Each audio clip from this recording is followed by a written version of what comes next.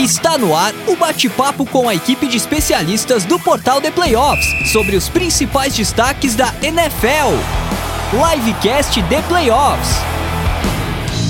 Fala galera que curte a NFL. Está no ar a edição número 83 do Livecast The Playoffs. Eu sou o Ricardo Pilat e o Livecast é esse programa que vem toda terça-feira ao vivo aqui no YouTube para você que curte NFL, trazendo tudo o que vai rolar na próxima rodada da NFL.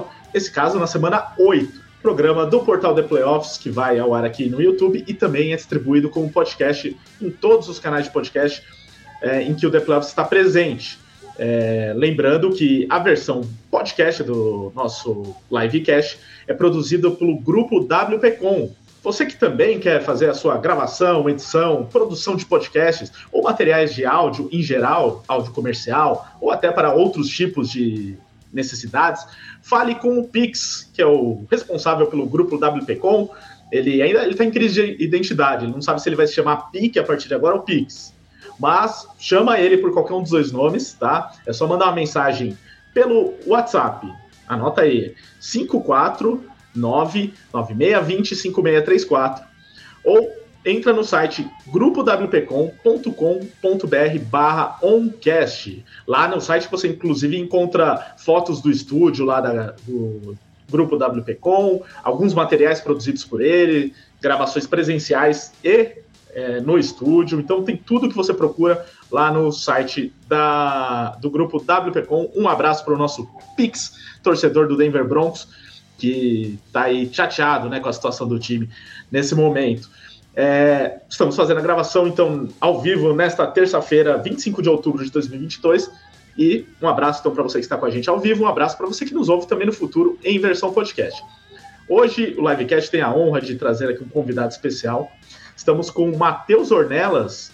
Ele que é narrador, produtor de conteúdo, jornalista, que cobre muito o futebol americano no Brasil. E claro, acompanha a NFL também e por isso vai fazer esse debate com a gente, mas eu já aproveito para chamar o Matheus e aproveitar para que ele fale não só, né, se apresentando e tudo mais, fazendo os merchans que quiser já, Matheus, mas também aproveita e fala, né, esse dia do FABR, né, para quem não sabe, 25 de outubro é comemorado no Brasil, o dia do futebol americano, então calhou de você vir justamente nessa data, muito legal, né, Matheus? Boa noite, Ricardo. Boa noite, Lucas. Boa noite, todo mundo que está aqui acompanhando com a gente. Hoje, inclusive, estou aqui com uma camiseta do Corinthians Steamrollers, né, que é um dos times aqui de São Paulo, um dos mais tradicionais em história do futebol americano, né, não brasileiro. Não foi um dos times que eu joguei, né, para quem não sabe, eu também fui jogador de futebol americano há alguns anos, né, mas tive algumas lesões e tudo mais, aí não queria sair da esfera, né, me achei na comunicação, como você falou. Hoje trabalho com essa produção de conteúdo do futebol americano brasileiro, de NFL, faço também narrações de jogos, tive o prazer de estar no Band Esportes, esse ano na TV Cultura, onde a gente teve a oportunidade de transmitir, inclusive, a final do Campeonato Paulista. E o FABR Day é um dia muito especial, acho que para todos nós, seja para o jogador estar passando pelo seu primeiro FABR Day, para quem está aí há 14 anos, né, para quem está há mais tempo ainda que isso, né, então é uma data muito especial e até eu falei para o Lucas, né, antes, calhou, né, hoje a gente já estava tentando marcar, né, outras vezes para eu poder estar aqui e calhou de ser no dia do FABR Day e calhou de ser no dia na vitória dos Dolphins também, vou falar, né, semana 7 o Dolphins voltou a ganhar também, calhou de ser logo depois que a gente voltou a ganhar. Exatamente, e não é toda hora que os Dolphins ganham, né? Então a gente tem que... Exato. Então deu tudo certo no fim das contas. Aí, brigadão, Matheus. Falaremos muito mais aqui de NFL e também de futebol americano no Brasil. Sempre que quiser, fica à vontade aí, pede a palavra. E temos aqui também o nosso Lucas Oliveira, da nossa equipe, e que também, por coincidência, é da equipe que cobre o futebol americano no Brasil para o The Playoffs. Então, sempre que tem cobertura de jogos e tal, a gente manda o Lucas lá para as partidas, por isso que ele conhece o Matheus e todo mundo aí que faz esse futebol americano no Brasil. Então, Lucas, já deixo também a palavra para que você fale desse dia tão importante para quem curte o futebol americano no Brasil.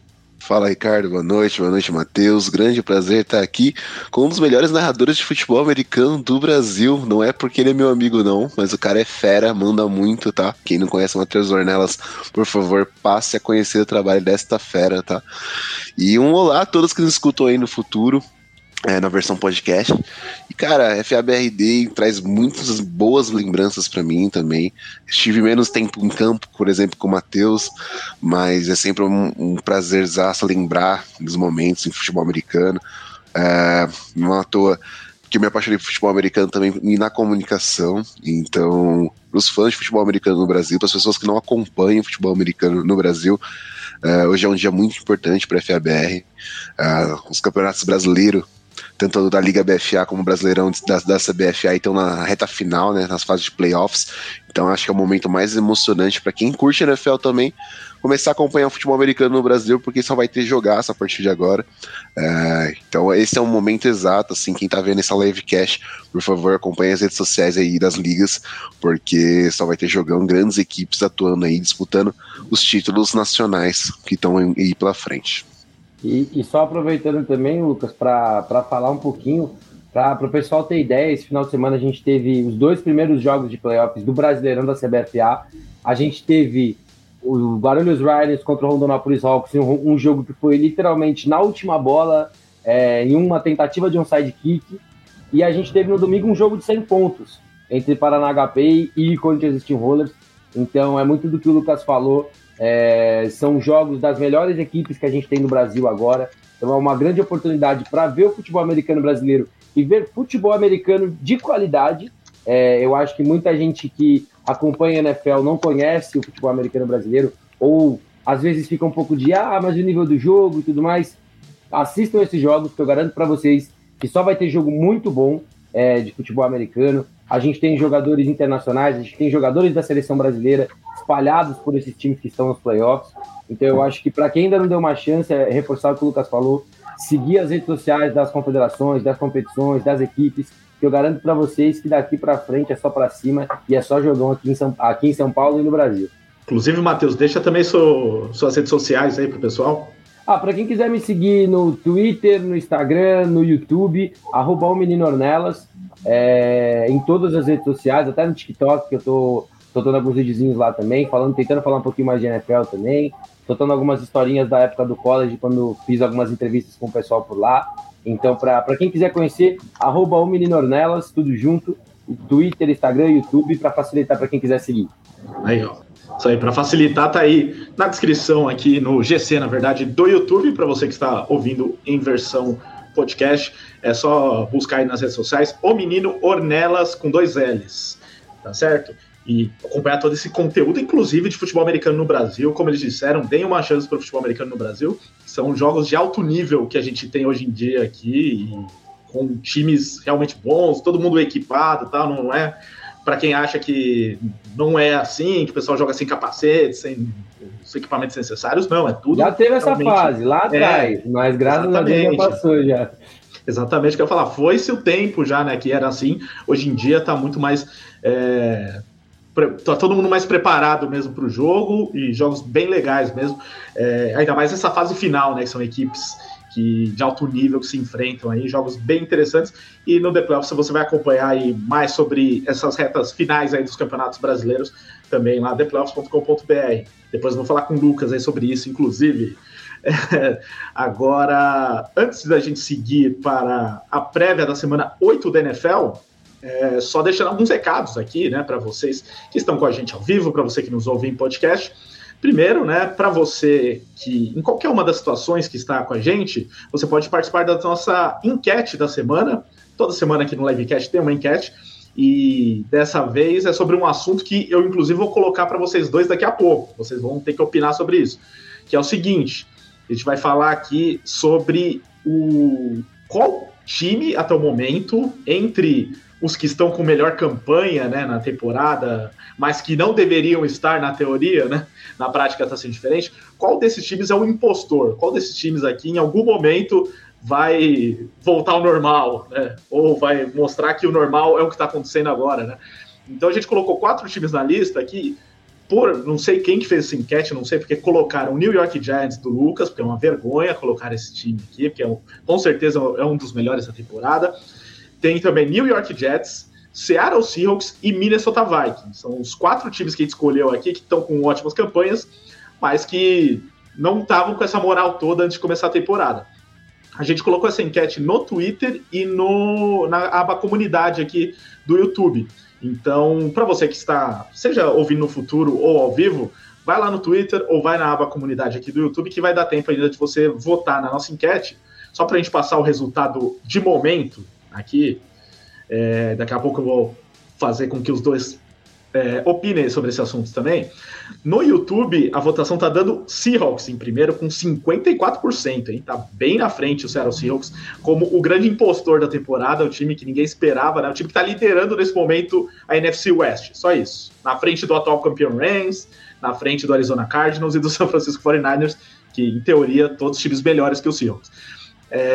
No Twitter, o Seahawks também está ganhando, só que com uma diferença menor, tá com 33% contra 30% do New York Jets.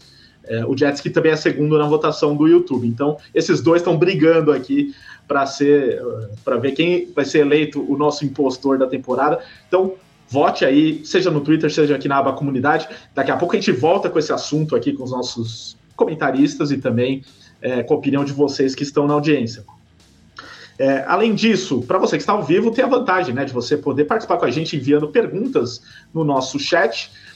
Vamos lendo assim todas as perguntas de acordo com os assuntos, mas para você que enviar superchat, a gente dá prioridade. Então paramos tudo, como diz o Matheus ali, ó, dinheiro, né?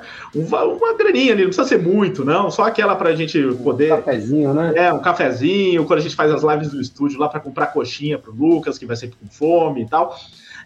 só mandar um superchat que a gente para tudo e lê a sua mensagem. Então, mesmo que o assunto seja, sei lá, o Dolphins do Matheus, e você mandar uma mensagem sobre o meu New Orleans Saints, por exemplo, a gente para tudo e lê a sua mensagem. Agora, nos outros casos, né, em casos que não tem superchat, a gente vai lendo na medida do possível, como eu vou fazer agora, inclusive, antes de começar. Por exemplo, tem o nosso Luiz Felipe Sassini, que é da nossa equipe, só que ele está em férias, né, está em Londres, por acaso vai assistir o jogo entre Broncos e Jaguars no final de semana lá em Londres, que é o time dele, os Broncos, né? Eu acho que ele, quando comprou o ingresso, esperava uma situação melhor do que a atual, né? Porque o Broncos, de fato, é um dos grandes impostores da temporada, né? Que enganou todo mundo no começo da temporada. Mas ele colocou aqui, ó, justamente sobre isso. Vou deixar um comentário aqui, porque em Londres está bem tarde. Os Giants serem votados como impostores numa enquete com Jets, Seahawks e Vikings é completamente loucura. Então o Luiz aqui foi pago pelo Lucas, né, como vocês estão vendo, né, para defender o New York Giants. Aí depois ele mandou: Lucão, torcendo aqui para os seus Giants trocarem pelo Jerry Jeudy. o Luiz já quer os boatos estão fortes sobre isso, hein? Vai sair caro, mas os boatos estão fortes sobre isso. Então parece que estão desfazendo o time dos Broncos, e o Luiz adora isso, de troca, de rebuild, né? O time tem o Russell Wilson, ele quer que faça um rebuild. Não dá pra entender um negócio desse, né? Só se trocarem ele junto, né, o Wilson. Se o Luiz fosse o GM, ele faria isso, né, Lucas? Não duvido, cara. O Luiz já tinha feito pelo menos o Hackett, eu sei que ele já teria trocado. Pelo menos essa. Mais algumas mensagens aqui. O Rick Santos: Green Bay Packers ressuscitando os times de Nova York e região. Os Packers ajudaram bastante aí nesse hype dos times de Nova York. O Carlos Ferreira: hoje teremos a nossa rainha craque Mia chutando cabeças de queijo.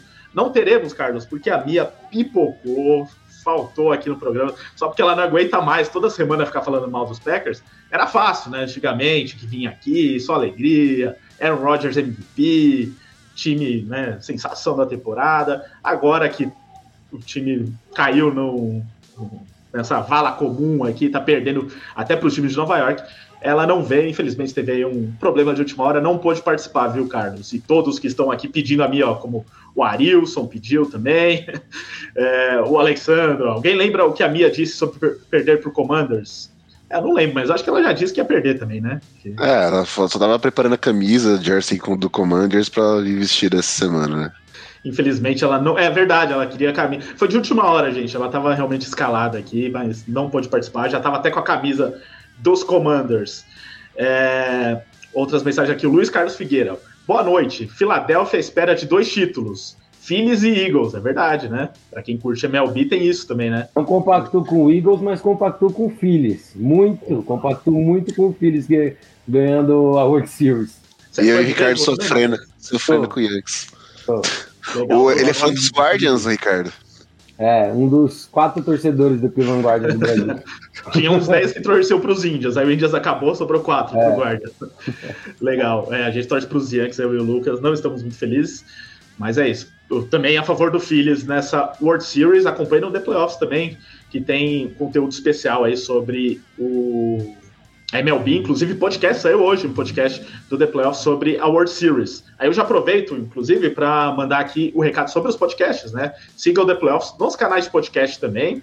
Estamos nos principais aplicativos, né? Spotify, Apple Podcasts, Google Podcasts, Amazon Music, Deezer. Procure lá por The Playoffs, siga, né, o canal. E você vai encontrar não só o livecast em versão podcast, produzido aqui pelo grupo WPcom, mas também os podcasts de outros esportes americanos que o The Playoffs cobre, como a MLB, né? Então, prévia da World Series já postada, já disponível para você entrar no clima para a World Series que começa na sexta-feira. Tem também podcast sobre NBA, de NHL. Em breve vai sair o primeiro sobre college que a gente está preparando. Então, muito conteúdo lá para quem nos segue nos canais de podcast. Aqui no YouTube, né? Não se esqueça também de se inscrever no canal, ativar o sininho para receber notificações de novos vídeos. Deixa seu like, todo mundo que está ao vivo aqui, por favor, deixa o like agora para ajudar a levar esse vídeo para mais gente no YouTube. É de graça, é fácil. E, além disso, que mais eu tenho para passar aqui? WhatsApp, grupo de NFL do The Playoffs no WhatsApp, tá aqui o número. Mandem mensagem para esse número que está na tela, 11 946668427. Diz que ouviu o livecast The Playoffs e que quer entrar num grupo de NFL do The Playoffs e a gente te adiciona. E, aliás, tem grupo também dos outros esportes americanos. Quem também quiser falar sobre o World Series, tem grupo de MLB, tem o grupo de NBA que começou agora a temporada e a NHL que também começou recentemente. Temos um grupo de cada liga, é só mandar mensagem que a gente te adiciona. O número tá aqui na tela para você que está no YouTube. Acho que é isso. Não esqueçam, né, também, theplayoffs.com.br/NFL para acompanhar o melhor sobre a NFL e cobertura completa da temporada 2022. Enquanto eu deixo mais um pouquinho esses recados na tela, vamos falar aqui sobre os jogos da rodada. A gente separou alguns aqui, jogos de mais destaque para começar. Inclusive, é por isso que a Mia fugiu, porque o primeiro assunto vai ser o Green Bay Packers dela. Então ela fala, não, de novo começar falando dos Packers. Aí ela quis dar um perdido. Mas temos que falar, porque é o Sunday Night Football da rodada. Jogo entre Green Bay Packers e Buffalo Bills. Um jogo de alto nível, pelo menos esperava ser alto nível, né, quando a tabela foi feita. Grande duelo entre Aaron Rodgers e Josh Allen. Mas com esse momento do Green Bay Packers, a gente fica muito com o pé atrás sobre o que vai ser essa partida, né? Que é um time que não consegue ganhar do Washington Commanders, vai conseguir ganhar do Buffalo Bills? Quem começa falando sobre isso é o Matheus. O que você está achando desse jogo, Matheus? Eu acho que a galera que monta a tabela caiu na mesma ilusão que colocou tantos jogos do Broncos no prime time, né? Se eu não me engano, acho que foram 4 nas primeiras 7 semanas, né? E a gente viu que a gente estava vendo da equipe do Broncos. Eu acho que Bills e Packers, o jogo... Eu acho que ele fica até chato, não digo chato de falar, né? Mas assim, o jogo vai ser em Buffalo, então vai pegar esse time dos Packers que não tá conseguindo se achar contra ataques irregulares. Então imagina contra esse ataque do Buffalo Bills, que tá organizado, que tem um cara que, na minha opinião, é um dos 3 candidatos a MVP em 2022, que é o Josh Allen. Uma defesa que pressiona pra caramba contra essa OL que tem suas lesões, tem seus problemas, mas e só ter o Aaron Rodgers não tá resolvendo mais. Entendeu? Já resolveu, a equipe já conseguiu por muito tempo vencer com recebedores abaixo da média, muito fora do radar, mas não tá acontecendo isso esse ano. A gente tá vendo, até dentro dos Packers, uma certa discordância, né? O treinador fala uma coisa, o Rodgers depois fala outra, aí agora ele vem falando que todo mundo tem que melhorar, inclusive ele. Eu acho que é um jogo que no começo da temporada o Bill já seria favorito, se a gente olhasse os dois elencos no começo da temporada, e hoje, depois de indo para a 8ª semana, para mim é a confirmação. Eu acho que o Bills, para perder esse jogo, teria que ser um jogo mágico do Packers ou um desastre do Bills para fugir de uma vitória até tranquila da equipe de Buffalo. Não vou discordar muito do Matheus não, porque assim, se os Packers já não entravam teoricamente como favoritos contra Giants, Jets, Commanders e não conseguiu uma vitória contra nenhum dos 3, conta pra mim o melhor time da liga, o time que tem um melhor elenco, mais completo, dos dois lados da bola. Claro, contando um elenco saudável e tudo mais. Mas um elenco que é extremamente equilibrado, assim como o dos Eagles, mas... Cara, um jogo em Buffalo, os Packers, né, o Rodgers saiu de campo falando praticamente que P que a gente tá fazendo. O Rodgers não passou de 200 jardas aéreas, por mais que ele tenha tido 2 touchdowns. Ele contou com o Lazard, com o Jones, com principais recebedores, mais uma vez, que o time ele não consegue produzir de forma aérea, né? O jogo terrestre do Green Bay não funcionou de forma alguma como contra aquele front dos Commanders, então foi outra questão muito complicada. O time sofreu com 3 fumbles, sendo desses 3, 2 fumbles de recebedores, né? Que é outra coisa que tem afetado muito essa questão do jogo dos Packers como um todo. Então, é difícil você acreditar nos Packers, da forma como eles estão, e acho que está sendo uma temporada magnífica até para os torcedores dos Vikings pensar que eles estão liderando a divisão, os Packers estão sofrendo tanto, e o time sucumbe à questão de wide receivers, né? A defesa também não conseguiu ser efetiva contra o Taylor Heinicke, por mais que o time tenha tido bastante tackles, né? Se eu não me engano, foram mais de 80 tackles totais para o time, ou seja, a defesa trabalhou como um todo, tentando conter o ataque dos Commanders, mas eles não conseguiram ser efetivos, né? Então, me preocupa uma defesa dos Packers que não consegue ser efetiva contra os Commanders, por exemplo, enfrentar o Josh Allen e companhia. É complicado esperar isso, e uma defesa que pressiona bastante. Vai ser complicado aí pro nosso querido Green Bay Packers da Mia. A Mia já tava até pedindo camisa dos Bills hoje lá no nosso grupo, porque ela já sabe que se ela tiver livecast semana que vem, não tem nem como, né? É a 4ª derrota seguida dos Packers se encaminhando. Ô Mia, não dá pra fugir toda semana que vem você vai ter que estar aqui, então, né, já se prepara. Mas assim, pelo menos perder pros Bills é uma derrota prevista, ok, né? Provavelmente o melhor time da NFL. Agora, o problema são as últimas derrotas, que foram muito fortes, né? Ainda mais pelos alguns placares, como foram, né? Contra os Jets, por exemplo, em casa.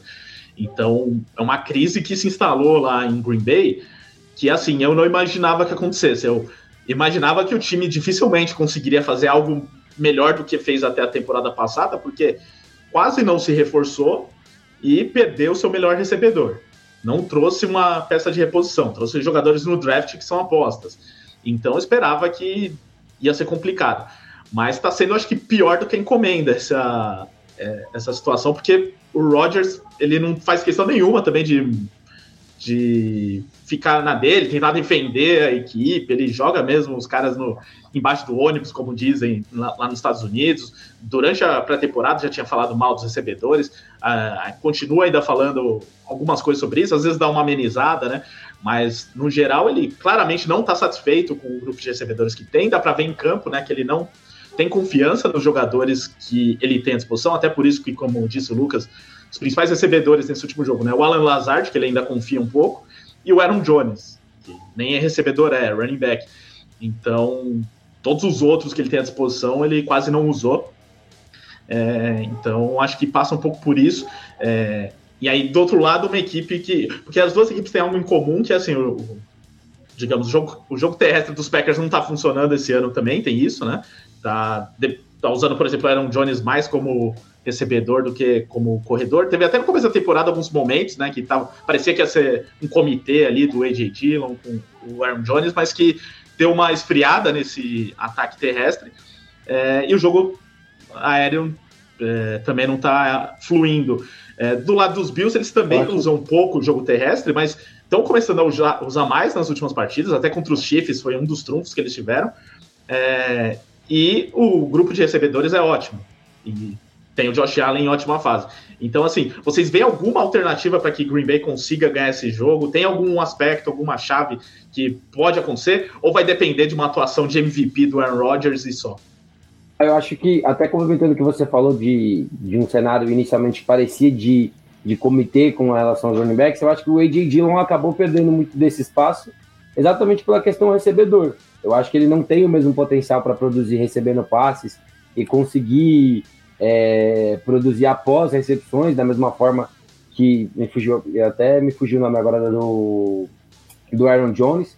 Eu acho que ele não tem essa mesma capacidade para receber passes, ele é um cara maior, né? Fisicamente, visivelmente, ele é muito maior. Eu acho que ele é um cara que a equipe realmente imaginou que ele seria utilizado esse jogo terrestre que era mais forte, mais intenso, esse cara que vai correr ali mais pelo meio da linha. E eu acho que essa talvez seja a chave para a equipe do Packers. Tentar segurar bastante a bola, tentar manter um placar baixo na partida. Eu acho que ataques como o de Kansas City, ataques como o de Buffalo, não são ataques que você para, são ataques que você consegue conter, entendeu? Então, se você, de repente, em casa, contra Buffalo, consegue conter esse ataque a 20, 24 pontos, é quase que uma vitória, entendeu? Então, eu acho que essa pode ser uma das chaves, tentar correr melhor com a bola, gastar bastante esse relógio, mas eu acho que, muito do que você falou, vai ter que ter aquele toque do Aaron Rodgers nesse jogo, ele vai precisar ter um pouquinho mais, porque é o tipo de defesa que precisa realmente que o seu quarterback tenha uma partida acima da média para conseguir vencer. Acho que o problema maior é esse ataque dos Packers conseguir produzir de fato, né?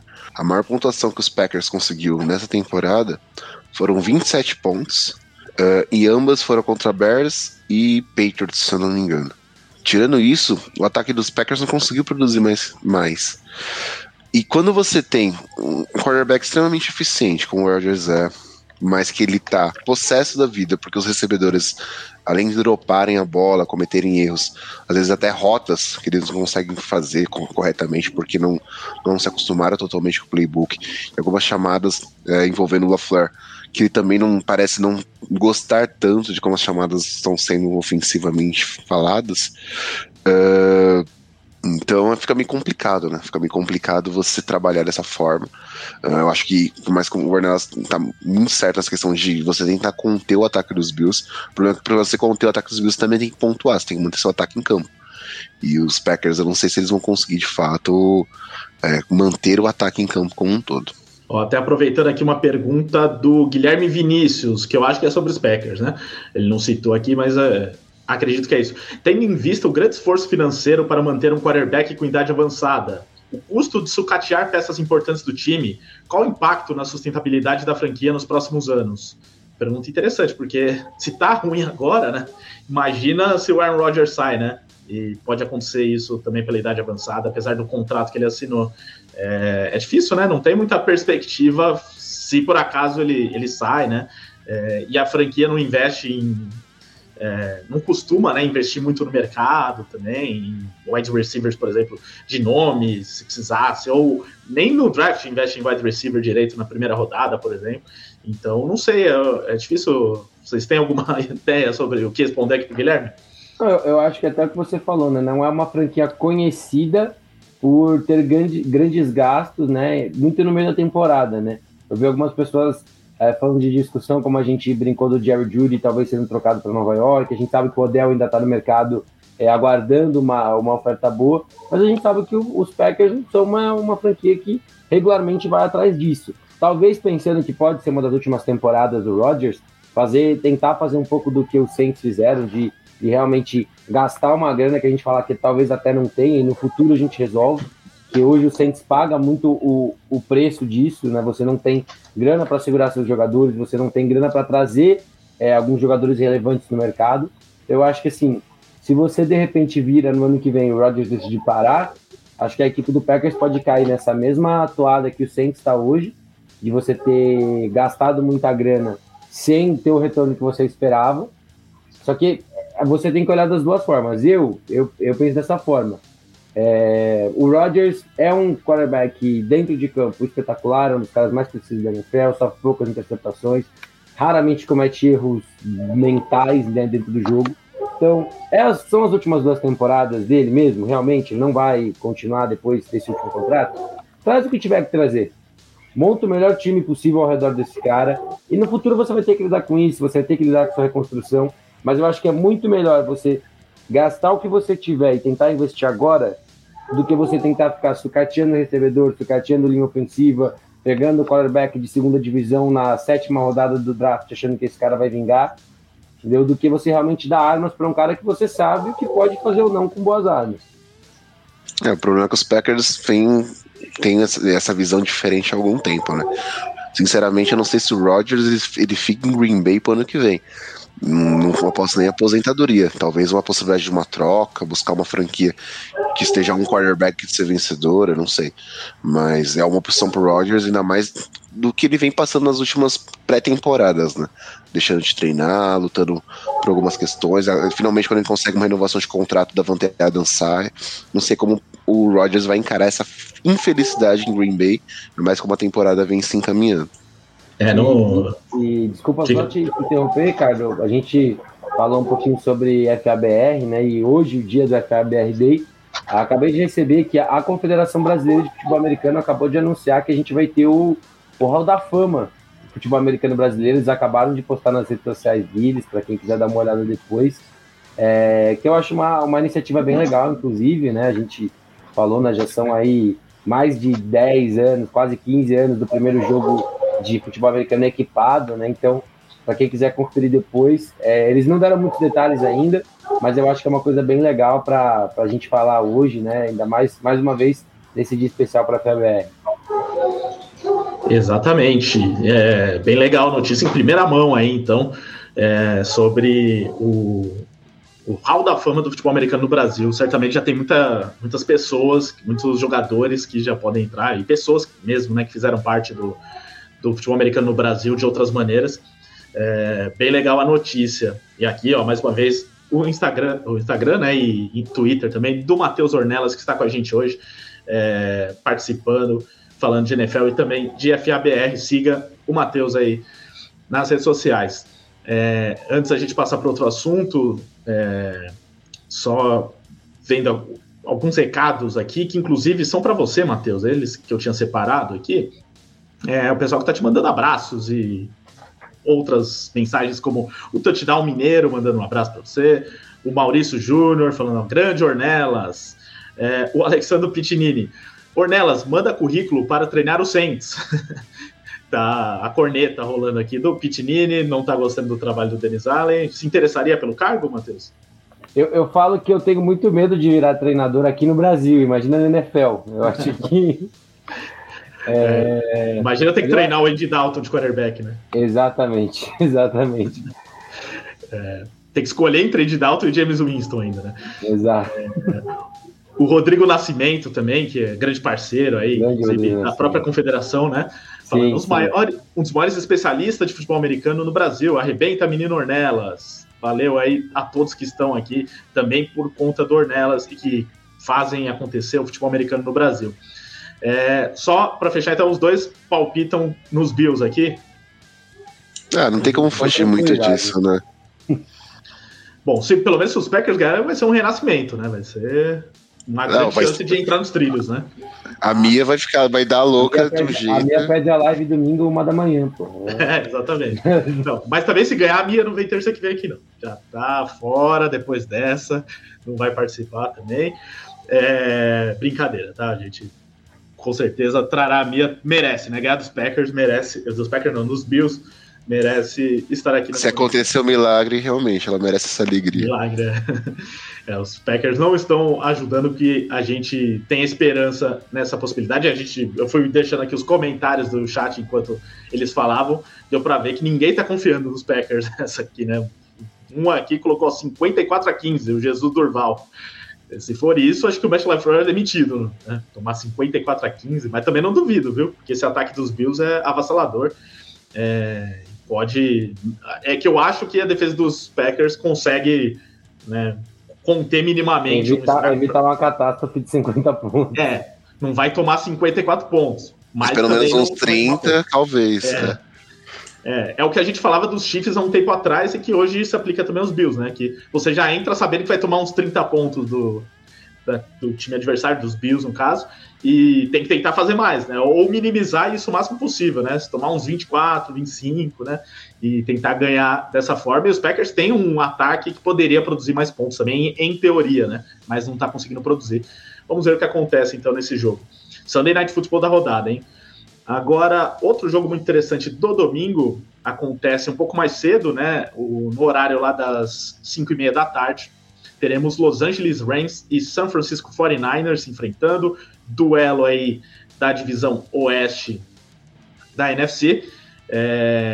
que inclusive, como a gente já falou, né, tem hoje o Seattle Seahawks como o líder, mas em teoria não é o que vai acontecer, né? Não é o Seahawks que vai ganhar a divisão. Vamos ver na prática. Então, é um jogo aqui com áreas de confronto direto, né, entre duas equipes que, inclusive, já se enfrentaram na temporada com vitória dos Niners, tem isso também.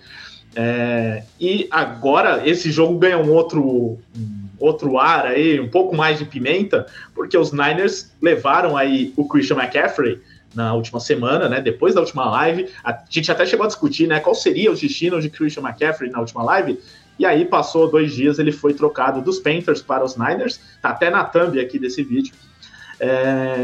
E os Rams eram o outro time interessado, né? Então teve uma concorrência direta entre os dois times. Hoje saiu até uma matéria do Sean McVay falando que ficou pé da vida aí quando soube que o McCaffrey tinha ido para os Niners, né? Porque não só perde o jogador, como também vai para um rival. Enfim, mas o McCaffrey já estreou, inclusive, né, na última rodada. Ainda poucos toques na bola, mas até um pouco mais do que eu esperava, né, pelo que tinha sido noticiado antes, né, chegou a correr 8 vezes com a bola e ainda fez 2 recepções. Vou começar também com o Matheus falando sobre isso, sobre não só o jogo, mas conta também o que você está achando dessa expectativa do McCaffrey nos Niners. Você aprova o movimento que os Niners fizeram por ele e acha que ele já vai ter um impacto maior nesse jogo contra os Rams?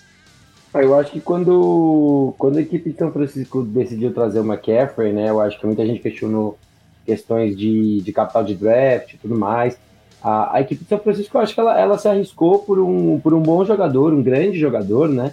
A gente tem que questionar sempre a saúde do McCaffrey, né? Os anos em Carolina não foram gentis com ele, assim como não foram gentis com Ken Newton, então talvez valha também dar uma olhadinha nos médicos da franquia. Mas eu acho que foi um movimento bom. A equipe de São Francisco já provou que o seu sistema de jogo, você consegue consolidar running back sem tanto nome, sem tantas...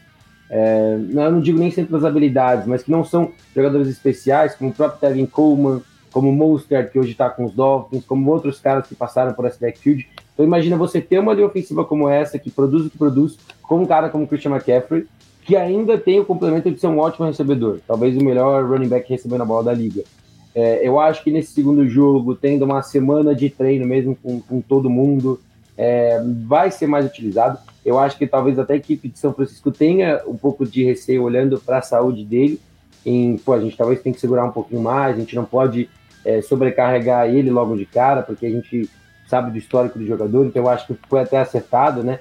Ele na prática ter 10 toques na bola, né? 8 corridas e 2 carregadas.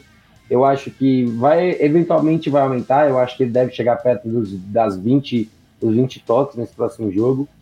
Contra essa defesa do Rams, que tem seus problemas, está sofrendo um pouquinho, eu acho que é um bom jogo até também para ele ser mais testado, né? Eu acho que a derrota que a equipe teve na última semana, eu não digo que era evitável, né? Mas aí a gente entra na questão de Migaropo e tudo mais. Então eu acho que com o passar do tempo ele vai ter mais carregadas, mas a equipe de São Francisco tem que ter essa consciência também de que sobrecarregar ele já foi a amostra que não dá certo, porque vai compactuar com lesão e tudo mais. Ô Lucas, antes de eu passar para você, deixa eu só citar um detalhe, que assim, os Rams folgaram na última rodada, né? Mas na semana 6 eles ganharam do Carolina Panthers ainda com o McCaffrey, né?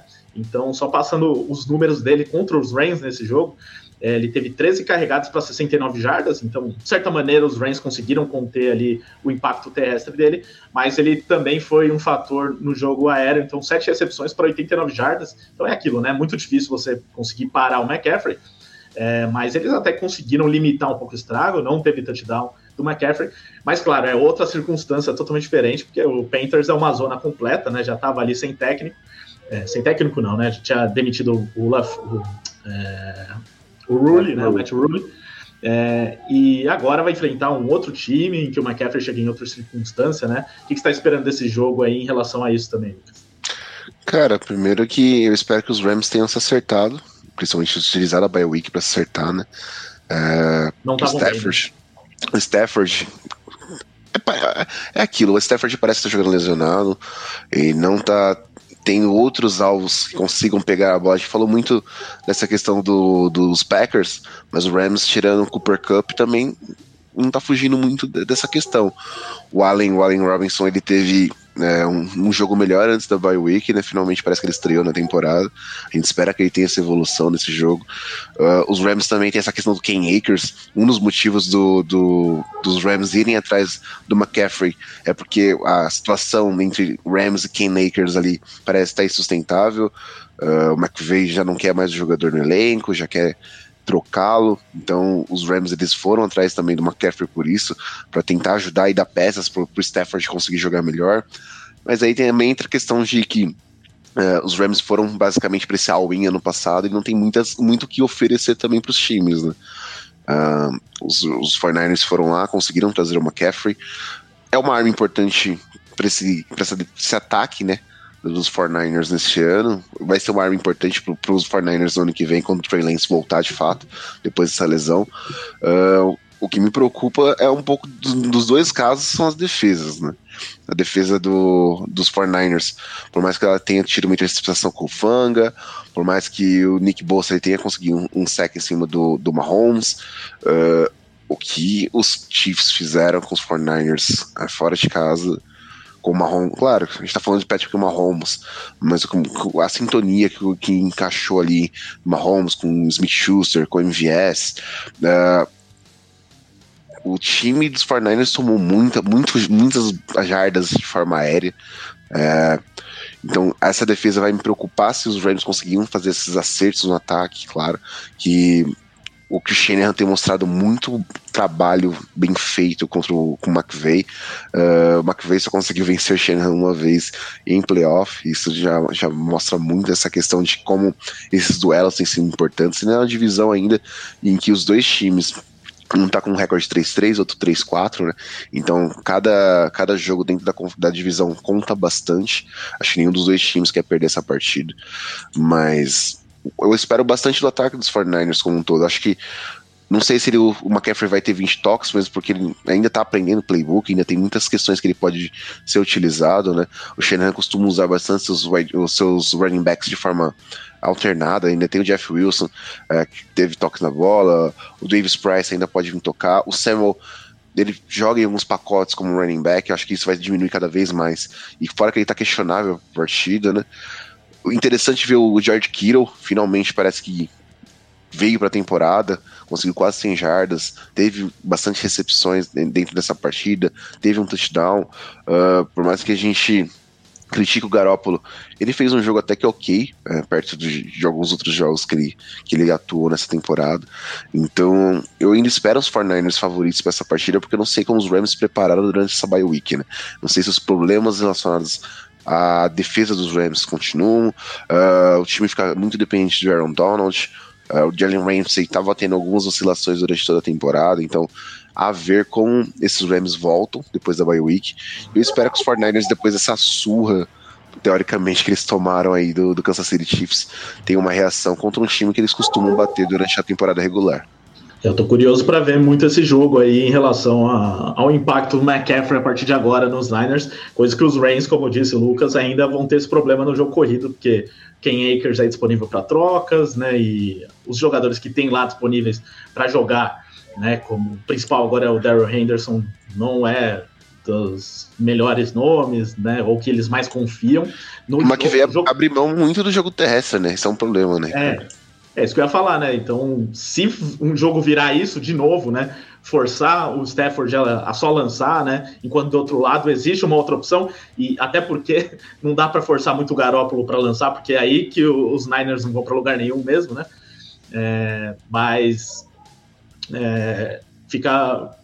Eu tô na expectativa mesmo de ver como os Rams vão fazer essa partida, se vão aproveitar mesmo a bye week para trazer algo um pouco diferente, né? Que seja que envolva mais jogo corrido, mesmo que não seja com os melhores nomes ou o que eles gostariam, para não ser um time tão previsível, né? No jogo entre eles, na semana 4, né, que eles se enfrentaram, foi 24-9 para os Niners, o Stafford fez 48 passes, né? Então é muita coisa para um quarterback, e nenhum touchdown, né? 48 passes, você não faz nenhum touchdown, e ainda sofreu uma interceptação. Então é tudo que os Niners querem, que esse cenário aconteça novamente. Então, um jogo interessante aí, provavelmente valendo não agora, né, mas a médio prazo, a liderança da divisão. Quem que ganha esse jogo, Matheus? Para mim, eu acho que a equipe dos 49ers vence. Eu acho que os problemas da equipe do Rams são maiores do que uma semana de bye week podem resolver. Eu acho que a equipe tá com certo relaxamento ainda por ter vencido o Super Bowl, que é um pouco normal, a gente sabe disso. A equipe ainda está se adaptando, muita gente fala sobre a diferença que é também a questão do left tackle, né, que perdeu ano passado o Winfield, que era o veteranaço da posição, né, então ainda tem mais esse porém dentro dessa linha ofensiva, né, que é um fator, como a gente falou, tem o Bolsa do lado de lá. Eu acho que os 49ers têm mais formas, mesmo com o Garoppolo sendo um QB pior que o Stafford, não sei se vocês concordam comigo, mas o Stafford é um quarterback melhor que o Garoppolo. Eu acho que mesmo com o quarterback do lado de lá sendo melhor, a situação para o quarterback de cá favorece mais. Então por isso que eu acho que o São Francisco deve vencer. Cara, acho que não tem muito que fugir muito do que o Matheus falou. Acho que São Francisco tem, para mim, as melhores armas hoje, nos dois lados da bola. Cara, claro que o Aaron Donald desequilibra bastante, mas acho que mesmo fora de casa os Niners são favoritos por tudo que eles têm mostrado durante o ano e pelo histórico McVay versus Shanahan. Ainda tem isso, né? Então, vamos ver o que acontece na prática nesse jogo aí, que com certeza todo mundo vai estar de olho nesse horário aí das 5 da tarde, 5h30, mas 5h25, mais precisamente. Então, vamos acompanhar.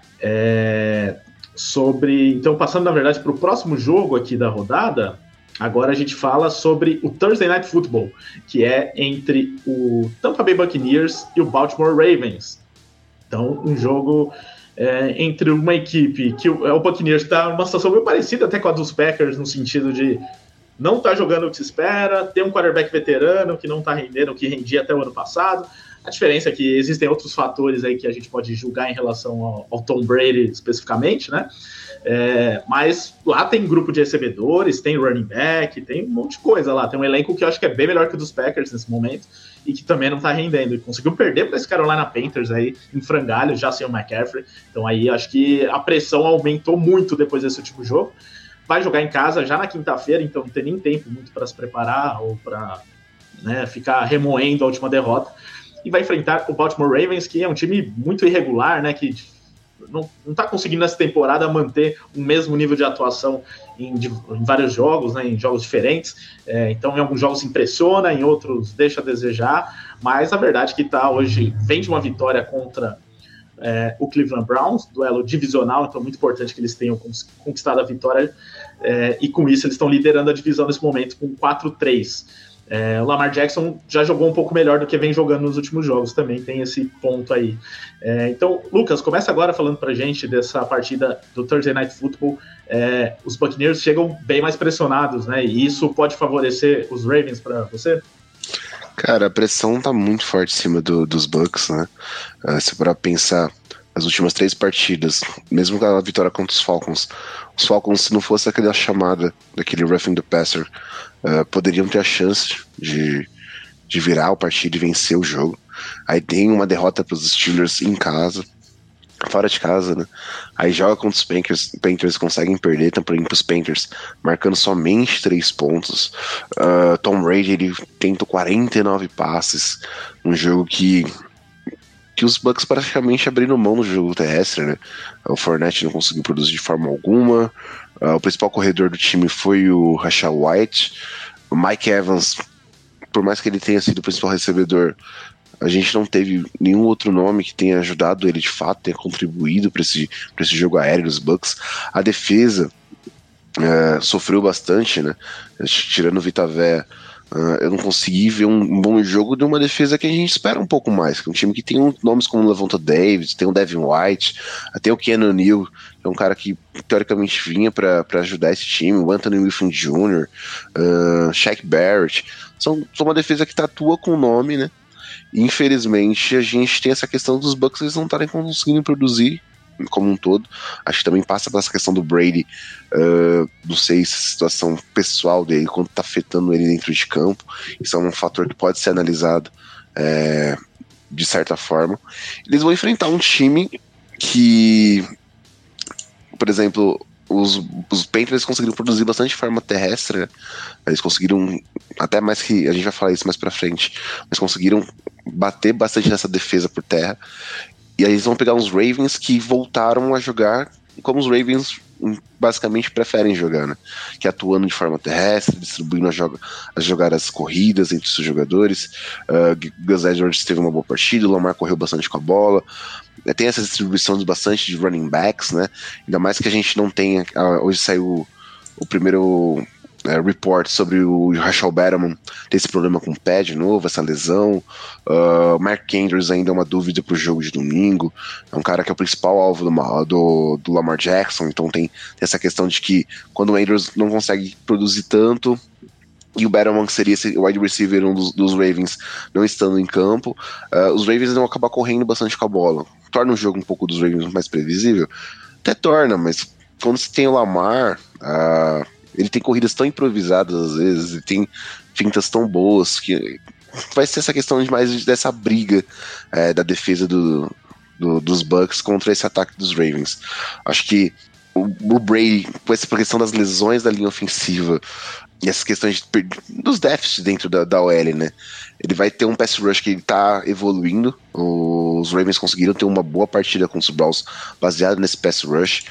Justin Houston conseguiu vir produzir, né? Um cara que é interminável. Patrick Quinn conseguiu uma excelente partida também contra os Browns. A gente tem o Calais Campbell, que é sempre um grande defensive tackle. Kyle Hamilton teve um bom jogo. Então a gente tem jovens pass rushers lá como o Dafaway. O Jason Pierre-Paul, um cara que tá sempre ali também pressionando e conhece esse ataque dos Bucks, né? Teve muito tempo lá em Tampa Bay. Então eu acredito que essa defesa dos Ravens vem para uma boa partida. Elas vêm para conter ainda mais esse ataque dos Bucks, que tem sofrido bastante. E assim, os Ravens eles vêm como favoritos, por mais que o jogo seja lá em Tampa, porque muita coisa ali tá se passando em Tampa Bay. A gente tem até entrevistas do próprio head coach da franquia falando que tem alguns jogadores que ainda estão vivendo o Super Bowl. Então isso foi um recado, acho que quase direto para os jogadores, principalmente da defesa de Tampa. Então essa crise lá em Tampa ela vai continuar por um tempo. Eu acho que os Ravens eles têm que se aproveitar disso, por mais que não tenham algumas dúvidas baseadas no jogo aéreo, eles têm que implementar seu jogo terrestre sim e tentar sair com a vitória. É curioso, porque os Buccaneers tiveram até alguns desfalques aí no começo da temporada, até no grupo de recebedores, né, pro Tom Brady, mas nesse último jogo, por exemplo, tiveram lá Mike Evans, o Chris Godwin, tá todo mundo praticamente disponível. Aí tem essas baixas na linha ofensiva, mas que já faz algum tempo, né, então já poderia estar um pouco mais adaptado. Principalmente, não dá para perder pro Carolina Panthers, né, esse que é o grande ponto aí. Teve até Carolina Panthers sem treinador, que claramente quer perder. Então, assim, ainda tem esse fator, né? Teve até o pessoal brincando. Tá se matando pra ganhar, né? Teve até uma brincadeira que eu vi no Twitter. O cara lá na Panthers é tão ruim que nem quando é pra perder eles perdem. Então, ainda tem isso aí. Bem por aí mesmo. O Renato Morales, ele mandou aqui. Vocês acham que a OL e os recebedores estão boicotando o Brady por causa da ida dele pro casamento do Kraft, né? Que é o dono dos Patriots? Acho que não, né, Renato? Não dá pra gente ir muito por esse lado aqui. Eu acho que a gente teria uma narrativa mais forte, por exemplo. Será que não estão boicotando ele pela forma como ele tratou a pré-temporada? E, simplesmente sair no meio da temporada, depois voltar, da pré-temporada, depois voltar, pedir, porão? E o próprio negócio do casamento talvez seja um pacote, assim... Exato. Ele não tá levando tão a sério o time e aí os caras estão meio putos com ele, né? Pode ser. Entendeu? Mas eu acho que seria o conjunto, né? Acho que não seria especificamente isso. O clima no vestiário, né? Pelas fases do próprio Todd Bowles parece que não tá tão favorável, né? Parece que tá tendo bastante desentendimento até entre os líderes do time, e isso pode passar pelo Tom Brady também, né? Eu não acho que chega a ser um boicote, acho que é demais isso, mas é falta de foco mesmo da equipe, e quando o seu principal líder, e que é um dos caras mais focados da NFL, e que assim, muito do que ele conseguiu na carreira é por conta desse foco que ele tem, e a vontade de ganhar, de ser sempre melhor, quando ele não tá focado, porque ele tem que resolver problemas extra-campo, a questão de casamento aí que tá bem clara que tá acontecendo, mas também aquilo de ter aposentado e desaposenta, tal. Então isso tudo vai fazendo com que o foco dentro do grupo também não seja o futebol americano apenas, né, e ganhar. Então, acho que isso vai minando aos poucos a confiança em relação do elenco em relação ao Tom Brady, né? O nosso líder não tá nem aí para nada, então, lógico, é um modo de dizer, né? Não tô dizendo que ele não está nem aí para nada, mas que tá diferente do que vinha sendo em outras ocasiões. Mas, Matheus, para falar desse jogo aí, então, com tudo isso que a gente está dizendo sobre o Tom Brady, do lado dos Ravens, como eu disse, né, o Lamar, que já jogou melhor nessa temporada, o começo foi bastante impressionante, mas nos últimos jogos não está sendo tanto um fator aéreo como vinha sendo no começo da temporada, né? Parecia que estava bem melhor em relação aos passes, né? Nesse último jogo, por exemplo, contra os Browns, apenas 16 passes tentados, né? Completou 9 desses 16, 120 jardas. E o jogo terrestre também não foi de grande impacto nesse jogo, apenas 59 jardas, o jogo terrestre dele, né? Do Lamar. Mas, mesmo assim, você acredita... E tem um outro fator, né? Que é o Mark Andrews, que na última partida, ele sequer fez recepção no jogo, né? Porque ele estava meio lesionado e não está treinando essa semana. Ninguém sabe se ele vai para o jogo na quinta. Se não jogar, faz muita falta, porque é o grande recebedor dos Ravens. Enfim, então, esses pontos aí também podem dificultar a situação dos Ravens nessa partida e fazer com que Tampa Bay se recupere? Eu acho que sim, né? Eu acho que muito do que a gente vê de Baltimore tirando um pouco a bola da mão do Lamar é um pouco do que o John Harbaugh sempre fez.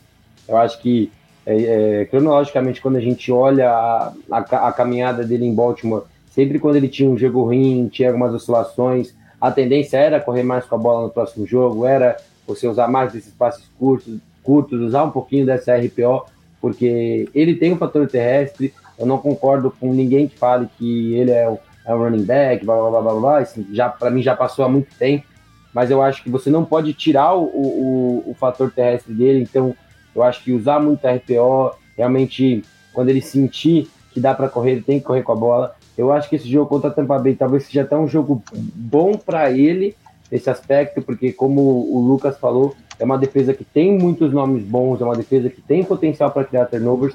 Então, se ele conseguir ter um jogo bom, seja passando bem a bola, seja correndo com a bola e tirando proveito das situações de RPO ou de play action que encaixem um pouco melhor, eu acho que a equipe de Baltimore pode vencer esse jogo.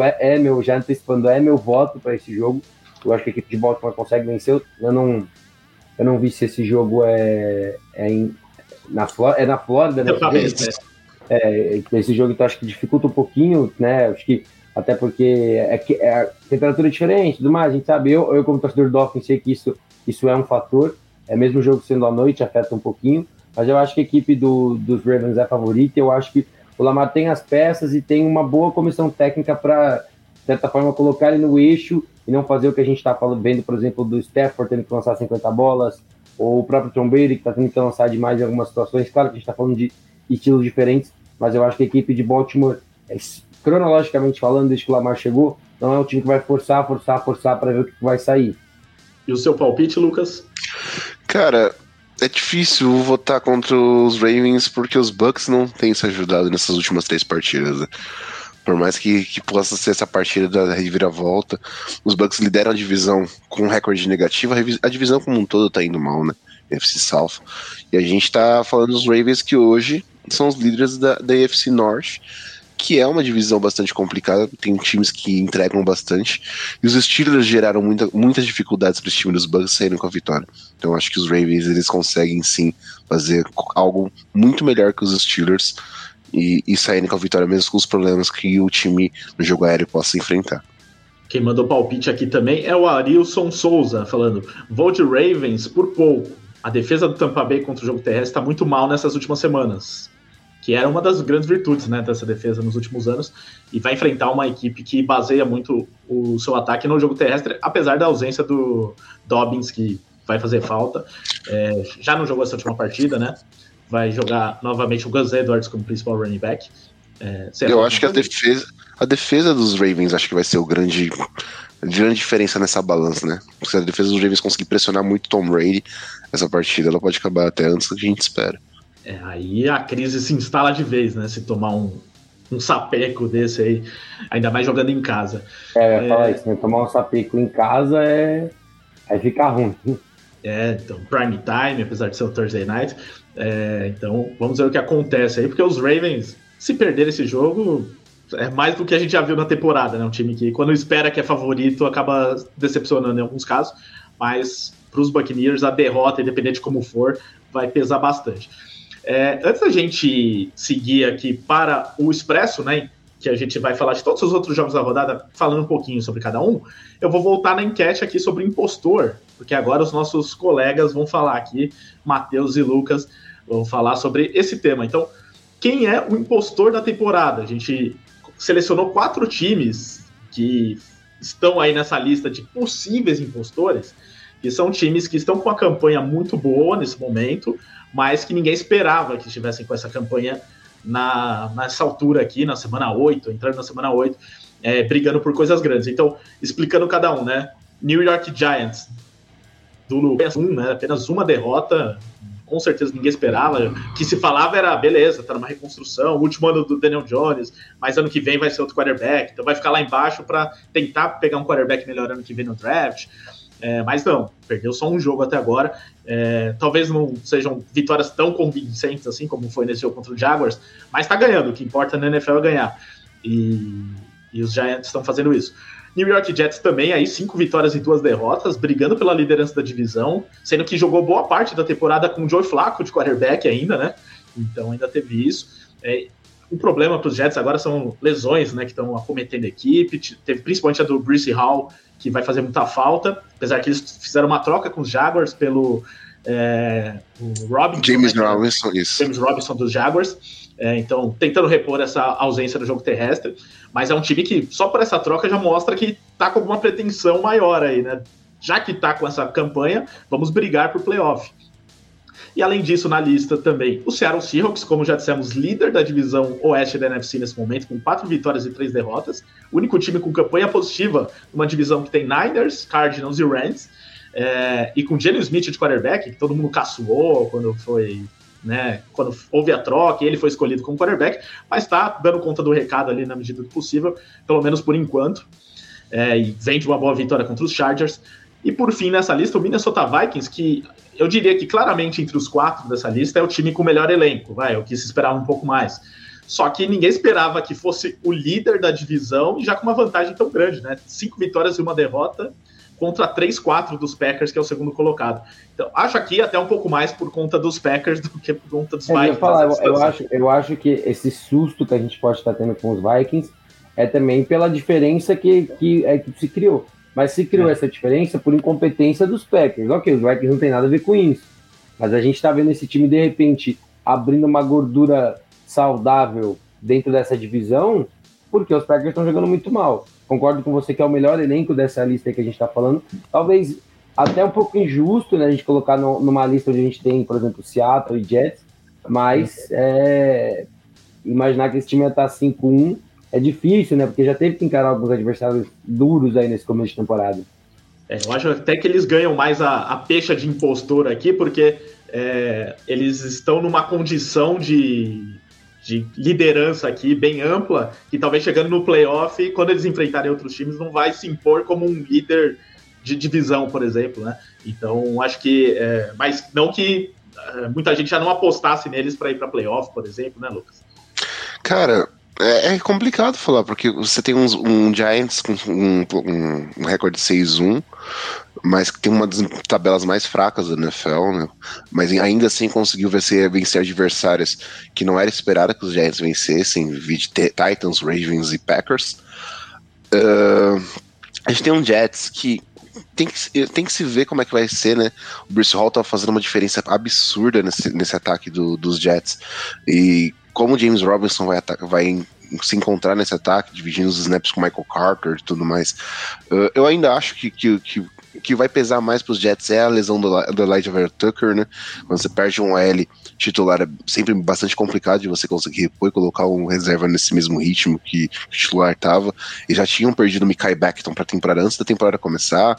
Aí tem a lesão do Dwayne Brown também, que afeta o time naquela mesma época e acaba prejudicando um pouco essa questão de Zach Wilson, né? O Zed, o nosso querido Zé, que tá aqui sempre da nossa equipe de podcast The Playoffs, sempre fala dessa questão do Zach Wilson também. E os Seahawks, a gente esperava menos dos Seahawks.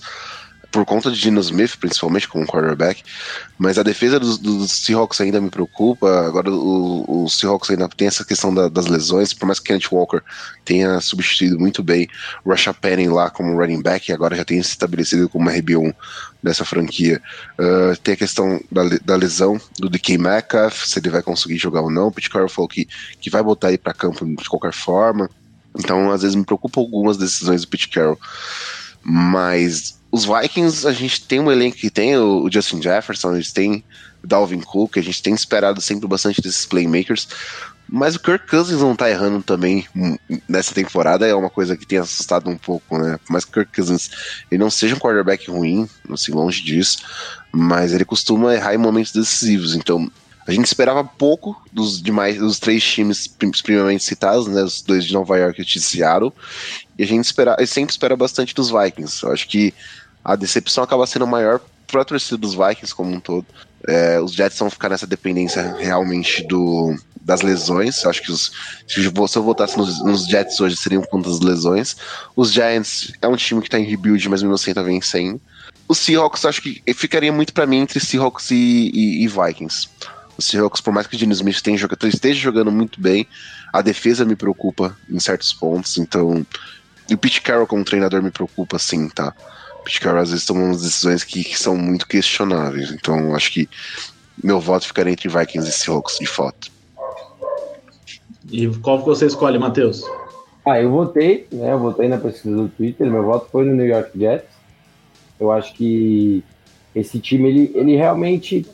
Assim, todo respeito à campanha 5-2, mas é um 5-2 que você tem que olhar muitas situações. Por exemplo, primeiro jogo contra a equipe do Ravens, o Ravens inteiro, perdeu.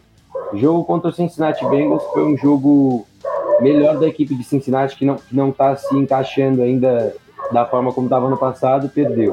Contra os Browns, foi um 31-30 contra esse Browns que não tem o dito cujo como quarterback. E assim, ainda não consegue se achar, ainda não estava conseguindo se achar, semana 2 e tudo mais.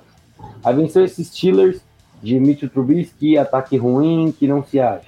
Aí venceu o Miami Dolphins, que estava com o Bridgewater, que se machucou na primeira campanha, aí entrou o Skylar Thompson, entendeu? E aí conseguiu venceu com tranquilidade. Teve um bom jogo contra os Packers, esse jogo eu dou total mérito à equipe de Nova York, porque foi um jogo espetacular. E nesse jogo contra a equipe dos Jets, contra a equipe dos Broncos, foi um 16-9, em que se tivesse um quarterback um pouquinho melhor do lado de Denver teria ganhado o jogo. Então eu acho que a equipe de Nova York tem mérito, como você mesmo falou, né? Vitória é vitória, né? Seja contra quem for, a situação que for. Mas eu acho que para mim essa é a campanha mais enganosa. Acho que é um 5-2 que poderia tranquilamente ser um... Eu não digo nem um 2-5, mas poderia estar com uma campanha negativa, ou poderia estar com 4-3, entendeu? Então eu acho que dessas campanhas, eu acho que a que talvez não se sustente, né, olhando para o restante da temporada, se bem que quando a gente para olhar, não tem tantos adversários fortes pela frente. Eu acho que a grande surpresa foram essas vitórias duras no começo, mas que eram adversários bons na teoria, e quando você para olhar o jogo na prática, tinham ali alguns asteriscos que prejudicaram muito esses outros times. Eu também votaria nos Jets aqui. Não só votaria, como fiz que nem o Matheus, votei nas redes sociais, gente, lá no Twitter e no YouTube, que estão essas enquetes, né? No Twitter tá empatado nesse momento, inclusive, Jets e Seahawks empatados como os dois impostores da temporada, mas no YouTube tá dando o Seahawks com uma vantagem, hein? Tá 52-22 dos Jets, Giants em terceiro e Vikings em quarto.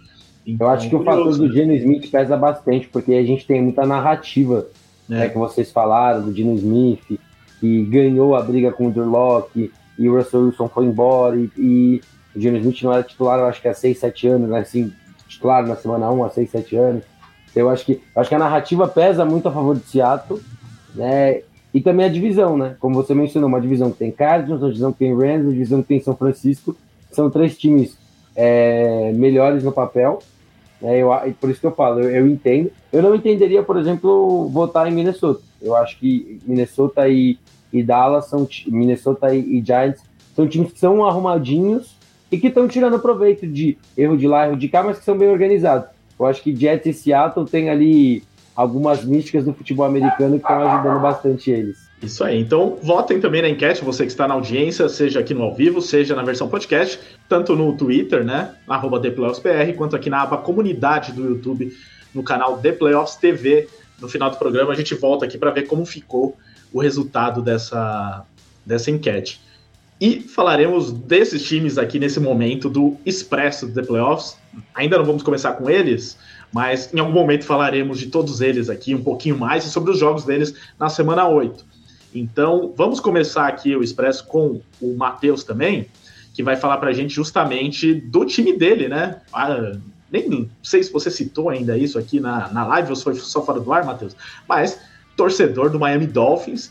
Então a gente vai começar falando justamente desse jogo do final de semana entre Miami Dolphins e Detroit Lions, jogo às 14 horas, que inclusive vai ter transmissão da Rede TV, né? Para quem não sabe ainda, por acaso não saiba, Rede TV está transmitindo a NFL esse ano, já está transmitindo jogos ao vivo e vai fazer pela primeira vez um jogo às 14 horas. Então, bem legal isso, né? Para ter mais alcance ainda para as pessoas em relação ao futebol americano, num horário super legal de assistir tranquilamente aí. E para quem curte aí também Dolphins e Lions tem essa possibilidade. Então, Matheus, o que você está esperando desse jogo de um Lions que tomou um sapeco aí dos Cowboys, né? Um time que a gente espera de tudo, né? Um jogo eles perdem de 48-45, no outro de 24-6. A certeza é que eles sempre perdem, né? Enquanto seu Miami Dolphins pelo menos vem de vitória agora com o retorno do Tua, enfrentou um adversário um pouco mais fraco que é os Steelers nesse momento e vai de novo enfrentar um adversário ainda mais fraco, talvez, né? Que os Steelers, ainda mais com as lesões aí. DeAndre Swift não deve voltar ainda, Amon-Ra St. Brown com concussão, enfim, expectativa de um jogo tranquilo, na sua opinião, ou você tá preocupado? Não, tranquilo eu acho que não, porque esse time do Lions, para mim, ele segue uma atuante muito boa olhando para os próximos anos. É um time que, acho que tirando o jogo contra o Patriots, que perdeu de 0, é um time que teve momentos bons em todos os seus jogos, passou perto de vencer alguns deles, então eu acho que não vai ser um jogo tranquilo, eu acho que o Dan Campbell é um bom treinador que tem que ter mais tempo ainda, né? A gente sabe que o Jared Goff não é um quarterback ideal, o elenco ainda está se achando, a linha ofensiva é muito boa, eu acho que esse é o principal destaque dessa equipe, que eu acho que pode ser um ponto para esse time do Lions. Eu acho que Miami é favorito, ainda mais com a volta do Tua. O jogo todo contra a equipe dos Steelers não foi bom, mas o começo foi muito bom, de você ver que esse ataque tem potencial, que consegue situações de segunda, terceira descida longa a produzir, tem bons recebedores, a linha ofensiva tem seus altos e baixos, a defesa também conseguiu se achar um pouco mais, teve 2 interceptações no último jogo.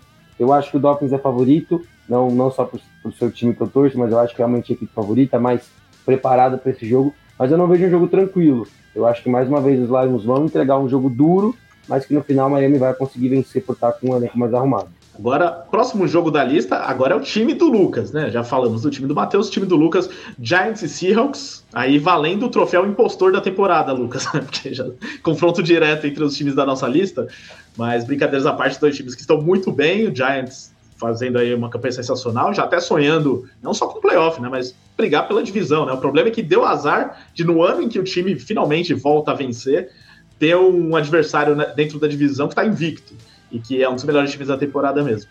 Mas vai enfrentar o Seahawks, mais uma chance aí de mostrar força, apesar que é um jogo fora de casa, é sempre difícil enfrentar o Seahawks e a sua torcida lá em Seattle. O que você está esperando dessa partida? O Seahawks, como você disse, né? Não sabemos se terá o DK Metcalf em campo, tá com uma lesão aí, mas tá dizendo que pode ir para o jogo. Cara, os Giants, como eu disse na live de semana passada, eles costumam complicar jogos que parecem fáceis, né?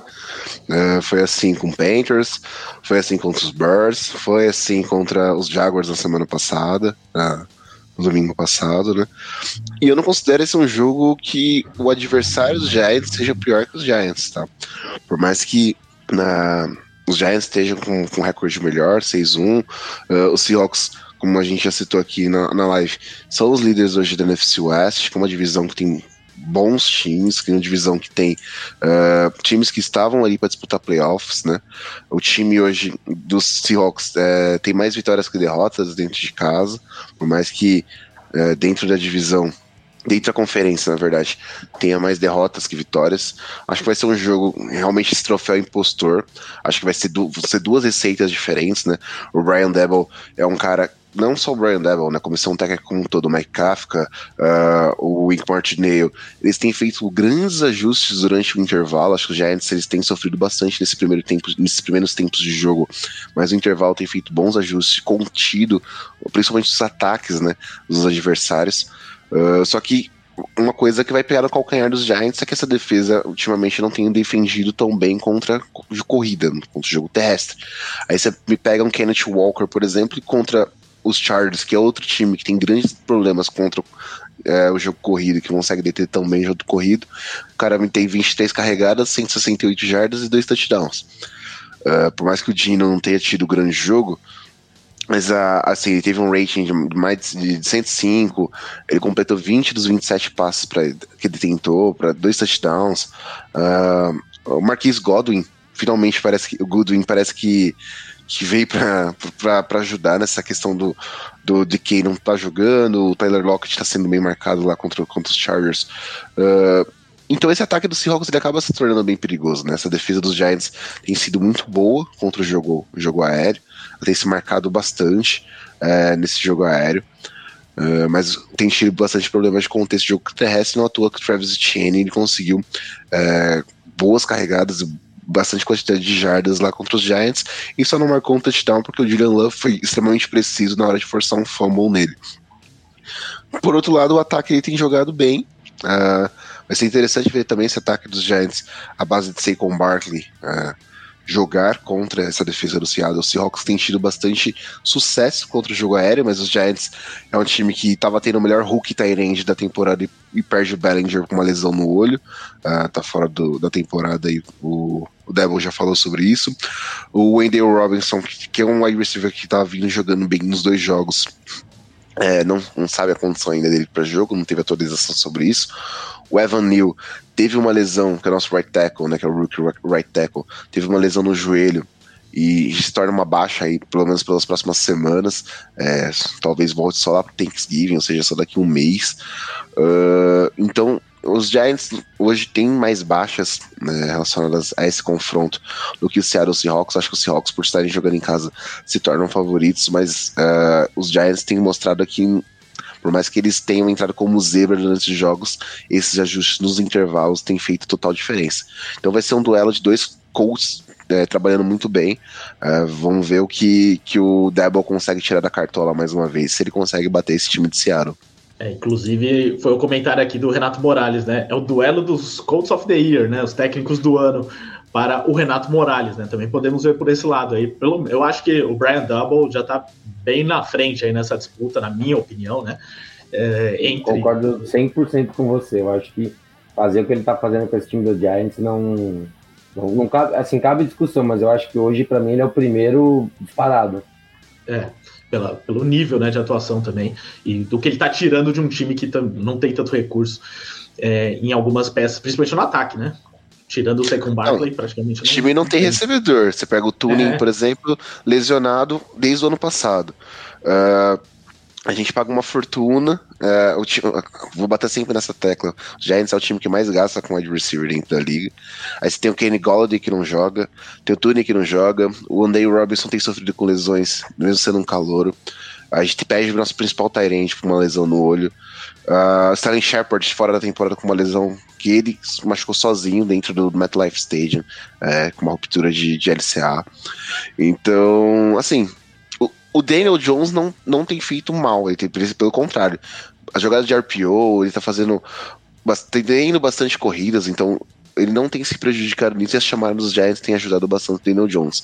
O problema é que ele não tem recebedores também na questão aérea, né? Tanto que aí, por isso, que até a gente tinha comentado no começo da live, que os Giants podem ir atrás de um recebedor tipo Jerry Jeudy para tentar ajudar esse ataque aéreo de Nova York. Vamos lá, próximo jogo aqui do Expresso, agora falaremos de Patriots e Jets.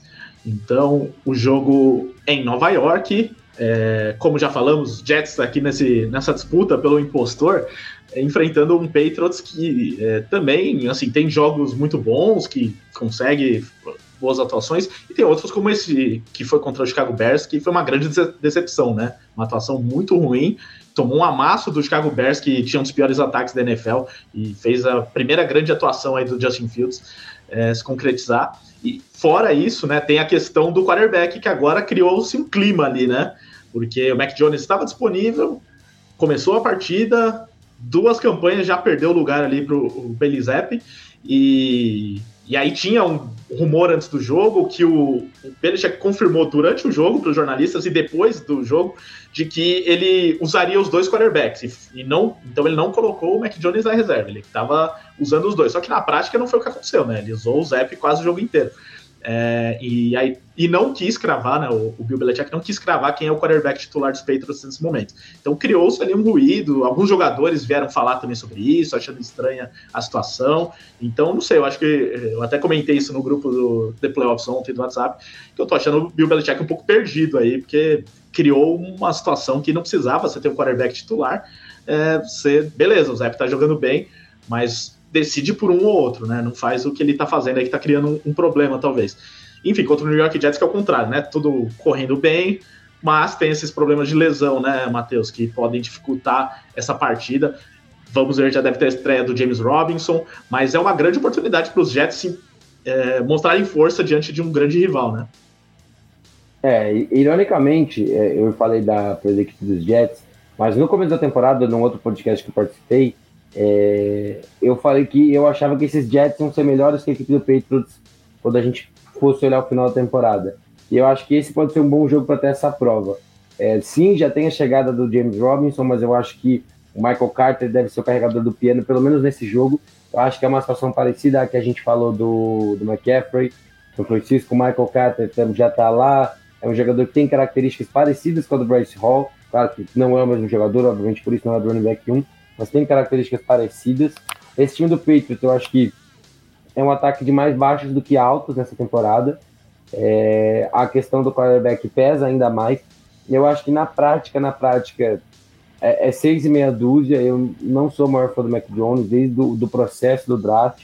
Eu acho que por ele estar em New England, mais uma vez, a narrativa é muito forte, porque o Bill Belichick consegue, não sei o que. Aí o Zapp entra ontem, tem uma boa campanha, porque é o Bailey Zapp, não sei o que, eu tô zapeado. Novo Tom Brady. E aí depois o restante do jogo dele não é bom também, porque é um ataque que tem uma linha ofensiva ok, tem algum ou outro nome legal nessa linha ofensiva, mas não é uma linha ofensiva ideal. Corpo de recebedores, tem o Davante Parker que tá tentando, eu não digo nem ser o que foi em Miami, mas tentando ser esse cara vertical que esse time espera que ele seja, mas o jogo como um todo dos Patriots no ataque não me agrada. A defesa, eu acho que é uma defesa bem treinada, mas que toda defesa, quando fica tempo demais em campo, acaba quebrando, e isso é normal. E eu acho que contra esse time veloz do Jets, né, a gente tem Zach Wilson, a gente tem Garrett Wilson, a gente tem Elijah Moore, são caras muito rápidos, principalmente após a recepção. Então, se você pegar o estilo de jogo que o Patriots gosta de marcar, que é muita marcação mano a mano, tentar gerar essa pressão, se o Zach Wilson conseguir desempenhar o que o time espera, que é não ver fantasmas como outros quarterbacks de Nova York já viram encarando essa defesa, eu acho que a equipe de Nova York é a favorita assim, para esse jogo, mesmo o Patriots sendo quem mesmo o Bill Belichick sendo quem ele é. Vamos ver também, eu tô querendo ver mais do Zach Wilson, né, que apesar dos Jets estarem ganhando, não tá ganhando necessariamente por causa dele, né. Exato, eu vejo muito mais mérito da defesa, olhando, por exemplo, o jogo de Denver, né, é muito mais a defesa que conseguiu segurar essa vitória para Nova York do que um jogo formidável do Zach Wilson. Foi um jogo bem ok, olhando mais para baixo, olhando mais para cima. Então ainda tá devendo aí o Zach Wilson. Não sou que nem o Zé, né, que o Lucas já citou aqui, que odeia o Zach Wilson, já fala que é o pior quarterback da história da NFL, mas também não tô muito empolgado não, com o que eu vi até agora do Zach Wilson. Acho que ninguém, né, Ricardo? Ninguém tá confiante no Zach Wilson, né? O problema é isso. O Luan, que é o outro torcedor dos Jets da nossa equipe. O Luan, ele confia em muita coisa, né? O Zach Wilson seria diferente. O Luan era muito fã do Mark Sanchez, né, naquela época, no Tim Tebow, então o Zach Wilson ele confia também. Então vamos lá, próximo jogo para o Lucas aqui, vai falar de Denver Broncos e Jacksonville Jaguars, jogo de Londres, né, o Jaguars sempre fazendo aquela visita anual lá a Londres, numa situação melhor do que já foi em outros anos, mas também assim, né, aquela empolgação inicial do começo da temporada, acho que já caiu bastante em relação ao que a gente pode esperar dos Jaguars. Mas pelo menos existe ali uma perspectiva nascendo de alguma coisa melhor para os próximos anos, né, Lucas? Contra o Denver Broncos, que nesse momento não tem perspectiva de nada, né? Tá uma zona completa, não consegue fazer pontos, né? Perde um jogo fazendo 9 pontos, como foi nessa última partida.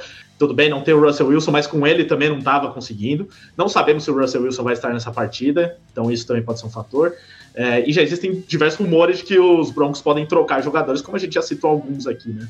Cara, pior que o nosso enviado especial, Luiz Felipe Sassini, quando comprou os ingressos para essa partida, as passagens e tudo mais, estava esperando ver o Russell Wilson e os Broncos de uma forma diferente, né?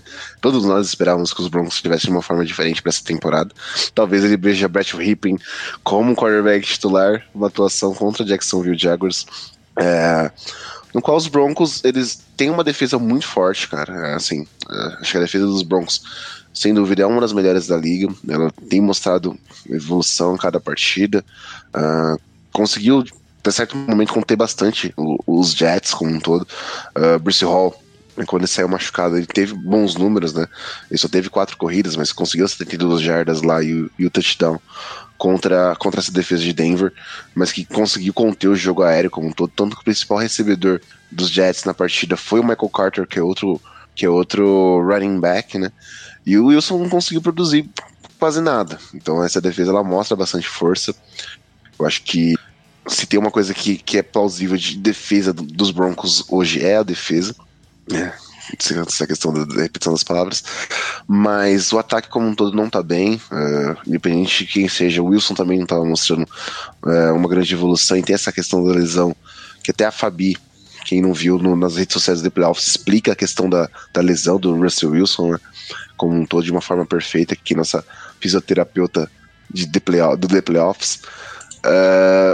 E o ataque terrestre, por exemplo, o Melvin Gordon não consegue produzir. Latavius Murray é um cara que veio para tentar somar nesse jogo corrido e não consegue. As chamadas ofensivas que tem passado pelo Nathaniel Hackett são bem complicadas. Eu acho que não sei como ele conseguia ser considerado um grande coordenador ofensivo lá em Green Bay, tendo chamadas assim como ele tem tido aqui em Denver. Acho que é alguma coisa bem complicada. E os Jaguars, assim, se livraram, de certa forma, trocaram, né, o James Robinson, porque eles sentiram essa firmeza no Travis Etienne. É um jogador com uma escolha de primeira rodada, assim como foi Trevor Lawrence, e os dois jogadores têm evoluído bastante, né. Essa partida contra os Giants, os Jaguars buscaram um resultado grande parte do jogo, até a partida foi decidida literalmente na última jogada, né, quando o Christian Kirk ele foi parado pela defesa de Nova York, lá na linha de 1 jarda, e o jogo aéreo tem evoluído bastante, né? O Kirk tem sido cada vez mais envolvido no jogo, o Evan Ingram tem feito alguns jogos importantes, o Marvin Jones e o Zay Jones têm participado bastante desse ataque. Então o Doug Peterson tá fazendo com que o Trevor Lawrence distribua bem a bola. Então vai ser interessante ver como esse ataque de Jacksonville vai atuar com uma defesa tão forte assim como contra a dos Broncos. Mas eu não espero que o ataque dos Broncos ele consiga ir tão bem assim contra uma defesa que nem a de Jacksonville, que ela consegue pressionar, né? Ela consegue gerar bastante pressão, ela tem muitos tackles. O Devin Lloyd encaixou muito bem nessa defesa, né? Acho que é uma defesa que é jovem ainda, ela tem muito a evoluir. E o Doug Peterson tem feito um grande trabalho em cima disso, dessa unidade defensiva. Então vai ser um duelo interessante. Acho que para os fãs de futebol americano que vão estar em Londres, lá a gente vai ter três enviados de playoffs dentro dessa partida, né? Então a gente vai ter essa noção mais ou menos de como eles vão se sentir dentro desse jogo, porque não é uma partida que a gente espera muito, mas eu acredito que vai ser assim um bom jogo, vai ser um jogo equilibrado e que os Jaguars, errando menos, eles conseguem ser favoritos. Passando para o próximo jogo, vamos dar aquela acelerada aí, gente, porque ainda faltam 8 partidas. Carolina Panthers visitando o Atlanta Falcons. Então, Panthers que vem de vitória, então vem motivado. O Falcons vinha motivado, né? Tava fazendo boas partidas, mas tomou um couro aí dos Bengals na última partida. Então, acho que podemos esperar de tudo nessa partida, hein, Matheus? Eu não tô tão empolgado com essa coisa. Quando você vê PJ Walker contra Marcos Mariota, eu não sou um dos caras que fica mais empolgados, não. Eu acho não que vai parar para assistir esse jogo no domingo, assim, parar tudo para ver só esse jogo. 2 horas da tarde, vai estar passando Dolphins. Se não tiver vai ter o Dolphins, só por isso, né? Eu parava para ver. Mas é um jogo que eu acho que são duas equipes que têm momentos muito parecidos. Carolina abertamente já está negociando jogadores, McCaffrey foi embora, outros nomes devem ir embora até o próximo dia 1, que é a data final da janela, né, para ter trocas. Então, inclusive, eu acho que a gente deve ver mais 1 ou 2 nomes relevantes desse elenco saindo. Eu acho que a equipe dos Falcons é um pouquinho favorita. Inclusive, eu acho que era um jogo, talvez, para a gente finalmente ver o Desmond Ridder jogar. Eu acho que não tem sentido você ficar segurando o calouro, porque é um cara que a gente não sabe o que esperar. É um jogo, de certa forma, tranquilo, entre aspas, para você colocar um calouro. Então, não é dos jogos mais empolgantes. São 2 equipes que estão brigando para ficar no top 5 do draft do ano que vem.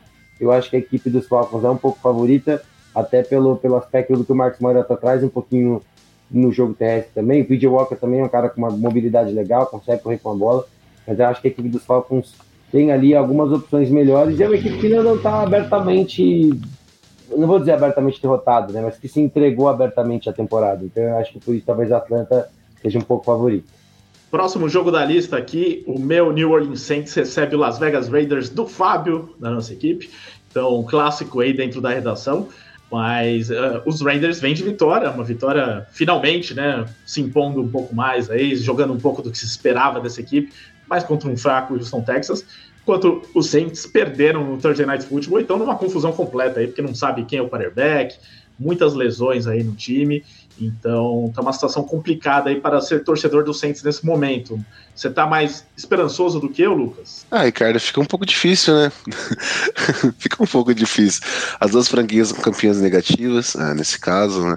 Os Raiders ainda com 2-4, os Saints com esse 2-5, mas assim, eu gostei do que eu vi dos Raiders na partida contra os Texans. Claro que o adversário não é um dos principais que você tem que fazer algum tipo de validação, mas o McDaniels ele utilizou muito Josh Jacobs. Josh Jacobs conseguiu entrar na endzone 3 vezes, teve mais de 140 jardas corridas, por mais que o Derek Carr não tenha conseguido grandes números, mas ele conseguiu ser para completar bastante essa questão dos passes dele, né? Ele teve um ratio bem alto também. O Davante Adams foi bastante envolvido no jogo, mais uma vez. Então, assim, essa questão de ter o Davante Adams desenvolveu no jogo aéreo é bastante importante. E o Saints vem de uma partida em qual eles poderiam ter ganhado dos Cardinals, se não fosse essas interceptações de Dalton, principalmente, né? Acho que foi bastante complicada essa questão. Acho que Jameis Winston, para mim, é um quarterback melhor, é um cara que, saudável, consegue fazer muito mais para esse time do Saints. O Camara não conseguiu ter uma grande produção. O Chris Olave, por mais que tenha tido um grande jogo, ele falhou em momentos que eu acho que não deveria falhar, e isso é esperado de um calouro, né? Tem essa questão de que a pressão muda da NFL pro college, então tem muita coisa que acontece dentro disso.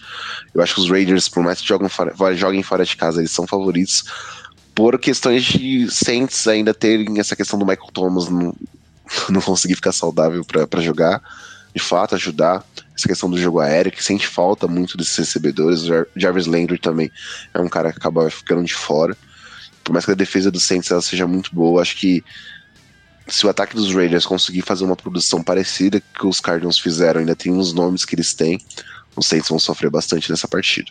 2 recados aqui do chat sobre esse jogo, né? O Alexandre Pitinini. Se o Saints perder para os Raiders, a temporada for para o espaço, aí é liquidação total. Eu acho que já foi pro espaço, viu, Alexandre? Então não é só esse jogo, né, o que vai mudar. É que a divisão tá meio aberto, né?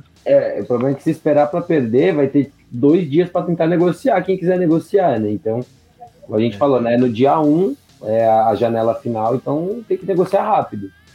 É difícil porque os Saints não costumam estar nessa situação, né, de rebuild e tal, mas tem problemas de salary cap ali que talvez possam se resolver nesse mercado. Para quem não sabe, terça que vem, né, fecha o mercado de transferência da NFL, então até no próximo livecast estaremos abordando essas possíveis negociações, mas eu não sei que jogadores possivelmente podem sair, se os Saints vão apostar nisso.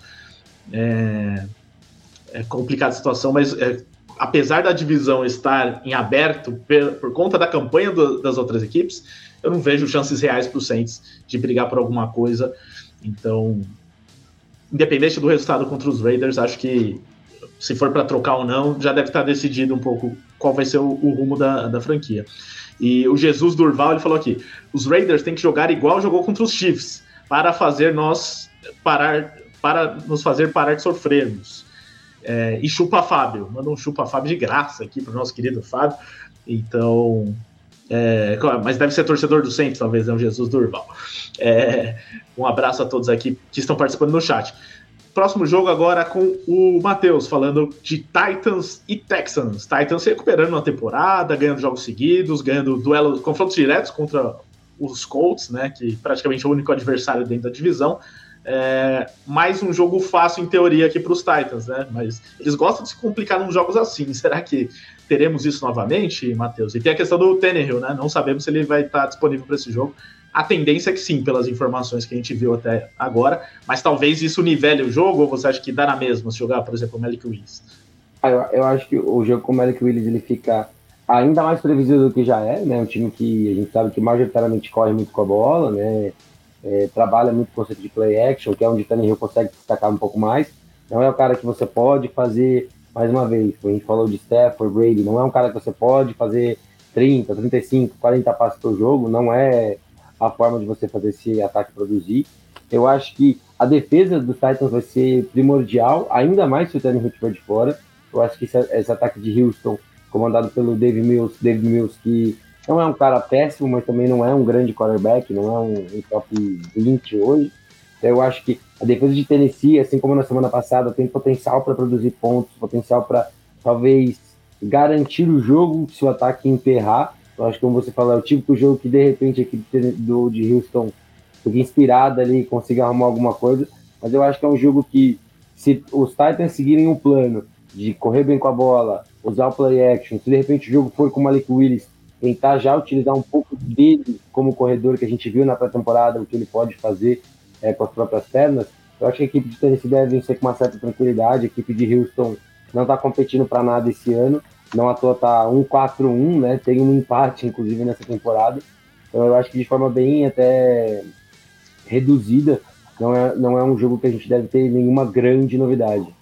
Próximo jogo da lista, falaremos agora de Indianapolis Colts contra o Washington Commanders, um jogo que poderia ser o retorno de Carson Wentz, jogando contra a ex-equipe, com o Matt Ryan ali tentando também mostrar serviço, mas não, vai ser o duelo entre Taylor Heinicke e Sam Ehlinger.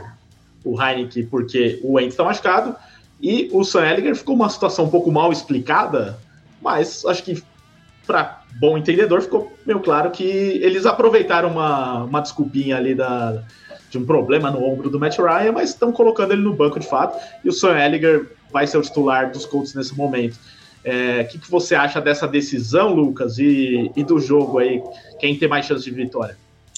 Cara, os fãs dos Colts não devem aguentar mais ver um quarterback titular diferente na franquia, né? Desde o Andrew Luck, a franquia não consegue fazer essa definição, não consegue ter um nome que estabeleça lá. O Ehlinger é mais um desses quarterbacks que passam ali pela questão da titularidade dos Colts, mas o Ryan, ele não teve um grande jogo contra a Tennessee, né? Ele mais uma vez tentou mais de 40 passes, mas não teve uma grande taxa de jardas aéreas, não conseguiu bastante touchdowns, foi interceptado 2 vezes por conta dessa defesa de Tennessee ter atuado tão bem. O Jonathan Taylor é outro cara que ainda tem que ter essa questão a produzir, né? Não conseguiu bater essa defesa dos Titans, pelo contrário, ficou bem abaixo do que ele pode produzir. Por mais que os Colts, eles parecem que tenham estabelecido mais essa questão do jogo aéreo, né? O Michael Pittman, quando ele consegue produzir, o Paris Campbell tem aparecido, o Alec Pierce tá ali, o Hines, por mais que seja um running back, ele tem parecido uma vertente boa, né, nessa questão de receber passes, de ter produzido melhor que o Jonathan Taylor, coisa que não estava acontecendo no ano passado. Então, os Colts, eles têm que avaliar como esse ataque vai funcionar sob o comando de um novo quarterback. Para a defesa dos Commanders, que tem um front seven muito forte, isso é maravilhoso. Claro que a linha ofensiva dos Colts ainda no papel é muito boa. Mas o Heinicke, ele conseguiu fazer uma grande projeção de jogo assim contra os Packers. Não foi um jogo perfeito, pelo contrário, mas ele conseguiu essa atuada, né? Essa atuada para pra virada que o Washington precisava, ele conseguiu manter o time no jogo. O jogo corrido foi fundamental, né? O Brian Robinson e o Antonio Gibson conseguiram produzir muito bem. O Curtis Samuel veio naquelas projeções de jet sweep, naquelas corridas que ele fazia desde a época do college football. Então isso acaba sendo bastante importante para esse time dos Commanders. Eu acho que o Washington, por mais que esteja tendo esse recorde negativo, tá vindo uma atuada que a NFC East como um todo, né? Tendo bons jogos, tá conseguindo fazer boas partidas. Acho que o Washington ele pode estabelecer um pouco melhor o seu jogo contra os Colts, que vai ter essa questão de troca de quarterbacks. Os Colts, praticamente nada do que se esperava de bom do time tá dando certo, né? Linha ofensiva tá mal, Jonathan Taylor não tá produzindo tanto, Matt Ryan foi péssimo, defesa que tem bons nomes também não tá tudo isso, apesar de talvez seja o menos pior nesse momento, mas não tá nada legal a situação do Indianapolis Colts. Próximo jogo da lista, o Monday Night Football da rodada, em jogo até interessante, o duelo de Ohio entre Cincinnati Bengals e Cleveland Browns. Então, Browns que estão aí na briga, estão conseguindo até se manter competitivos, apesar de não ter ainda o seu quarterback titular, como disse o Matheus, o dito cujo, né? Ainda não está disponível, segue com o Jacob Brissett, vai enfrentar o Cincinnati Bengals, que parece que está pegando no tranco nos últimos jogos, né? Está começando a jogar o que se espera desse time, de um time que chegou ao Super Bowl na temporada passada. É favorito para você aqui, Matheus? Favorito, acho que até com uma vantagem tranquila, né? Vou dizer assim, eu acho que a equipe dos Bengals, diferente, assim como a equipe de Los Angeles, os Rams no caso, começaram um pouco com aquele freio de mão puxado, a ressaca do Super Bowl, mas conseguiram estão se achando. O Joe Burrow tá voltando a ser o cara que a gente viu no ano passado. O último jogo foi para quase 500 jardas, 3 touchdowns, a defesa voltando a aparecer também muito bem, que foi fundamental também em muitos momentos. Esse time do Browns com o Jacob Brissett é um time muito previsível, né? Eu acho que conseguiu jogar bem até contra a equipe dos Ravens, né? Mas é uma equipe que dá 2-5. Eu acho que quando o Dito Cujo voltar, a maré já vai ter ido e ele não vai conseguir. E, perdão, apesar dos Browns, eu torço para que ele não jogue bem. Então, eu acho que é um jogo que Cincinnati está numa crescente, enquanto a equipe dos Browns está meio que segurando ali nas cordas, né, como um lutador de boxe que está tomando muitos golpes do time. Então eu acho que é um jogo que Cincinnati tem tudo para vencer, mas assim como a gente falou, por exemplo, do jogo entre Packers e Bills, é um jogo que, de repente, se a equipe dos Browns conseguir correr bem com a bola, conseguir controlar o relógio, conseguir evitar que a equipe dos Bengals faça mais do que 20, 24 pontos, de repente o Jacob Brissett, em algumas situações específicas, com play action, com o jogo terrestre, encaixando muito bem, de repente a equipe dos Browns pode vencer. Mas hoje minha aposta é na equipe de Cincinnati nesse duelo de Ohio. Próximo jogo da lista agora, o Arizona Cardinals contra o Minnesota Vikings, que estava naquela nossa lista de impostor, então falaremos mais um pouco sobre eles, mas que, né, tem, como eu disse, né, um pouco mais impostor pela distância que abriu para os Packers, talvez seja isso que esteja um pouco desproporcional aqui, mas teve uma tabela favorável também, enfrentando os Cardinals aqui, acredito que entram de novo como favoritos, jogando em casa, com o que a Arizona também não está jogando nessa temporada, um time meio disfuncional, então mais uma chance para Minnesota mostrar que não é impostor e me calar aqui, né, Lucas? Cara, acho que os Vikings... Calar você também, que falou mal do Vikings agora há pouco, né? Não é questão de falar do Vikings, a gente tem que ter noção que os Vikings, além de ter um head coach novato, a gente sempre tem o fator Kirk Cousins. A gente sempre tem que pautar isso. Acho que o Kirk Cousins ele vai ser esse fator mais importante dentro dos playoffs. Os Vikings são francos favoritos hoje na NFC Norte. E os Cardinals tem essa questão de bad coaching pra mim, né? O Cliff Kingsbury não é um cara que deve continuar lá em Arizona pro ano que vem. Eu espero que não continue, pra ser bem sincero. Porque a chamada que até o próprio Kyler Murray deu dele na sideline nessa última partida com o Saints foi algo que foi bastante pesado de se ver no prime time, né? Assim, quando um quarterback ele grita da forma que gritou como seu head coach por conta de decisões baseadas do gameplay dele, tem alguma coisa muito, muito errada nisso. A grande boa notícia para os Cardinals é que o DeAndre Hopkins voltou e o principal alvo, o principal recebedor do nosso querido Kyler Murray tá aí. mas eu não acredito que a defesa dos Vikings vá vacilar contra isso, pelo contrário, a defesa tem atuado muito bem. Vai ser um jogo interessante pro Justin Jefferson, né? Outra secundária dos Cardinals, que, por mais que tenha bons nomes, ela tem falhado em momentos decisivos contra alguns tipos de jogadores. O Olave, por exemplo, teve uma grande partida contra a defesa dos Cardinals. Acho que o Justin Jefferson, o Adam Thielen vão ser dois jogadores que vão ser extremamente importantes, e os Vikings são sim favoritos e devem sair com a vitória. Agora, último jogo da lista do Matheus, o último invicto também da temporada, o que sobrou até aqui e que tem mais uma chance de manter essa invencibilidade. Philadelphia Eagles jogando em casa contra o Pittsburgh Steelers, clássico da Pensilvânia. Matheus viu de perto, né? Steelers enfrentando o time dele, o Miami Dolphins. Time que ainda está tentando se encontrar aí com um quarterback novo, depois da aposentadoria do Big Ben, sem o TJ Watt, né, que fazia muita diferença na defesa para conseguir manter jogos controlados. Então, assim, para um time como os Eagles, que estão encantando até aqui nesse momento, né, não só ganhando, mas ganhando e jogando bem, obrigação ganhar essa partida, ainda mais jogando em casa, Matheus? Eu acho que é. Eu acho que o último Sunday Night a gente teve, o Kenny Pickett teve o gostinho do que é ser amador, não, do que é ser calouro, né? Eu acho que as 2 interceptações que ele sofreu no jogo contra os Dolphins foram culpa dele, né? Eu acho. A primeira talvez nem tanto, né? Porque teve o wide receiver, não lembro qual agora, acabou escorregando ali quando ele foi pegar a bola, tudo. Então mas a segunda no finalzinho do jogo eu acho que foi assim, 100% culpa dele, a bola foi na mão do Noah. Né, conseguiu mirar ainda no pior corner da equipe dos Dolphins e ser interceptado no final do jogo. Eu acho que esse ataque dos Steelers é um ataque, como você falou, né, é um ataque que está se achando, o Kenny Pickett ainda está se provando. Vale lembrar que ele não começou a temporada como titular, né, então ele está, se não me engano, ainda acho que para o terceiro jogo dele como titular mesmo, né, abrindo a partida, tendo um game plan montado para ele, contra esse time da Filadélfia, que está invicto por mérito próprio. Venceu todos os seus jogos, venceu jogando bem. Jalen Hurts está fazendo uma temporada muito boa. Essa linha ofensiva do Eagles é espetacular, o que essa OL consegue fazer.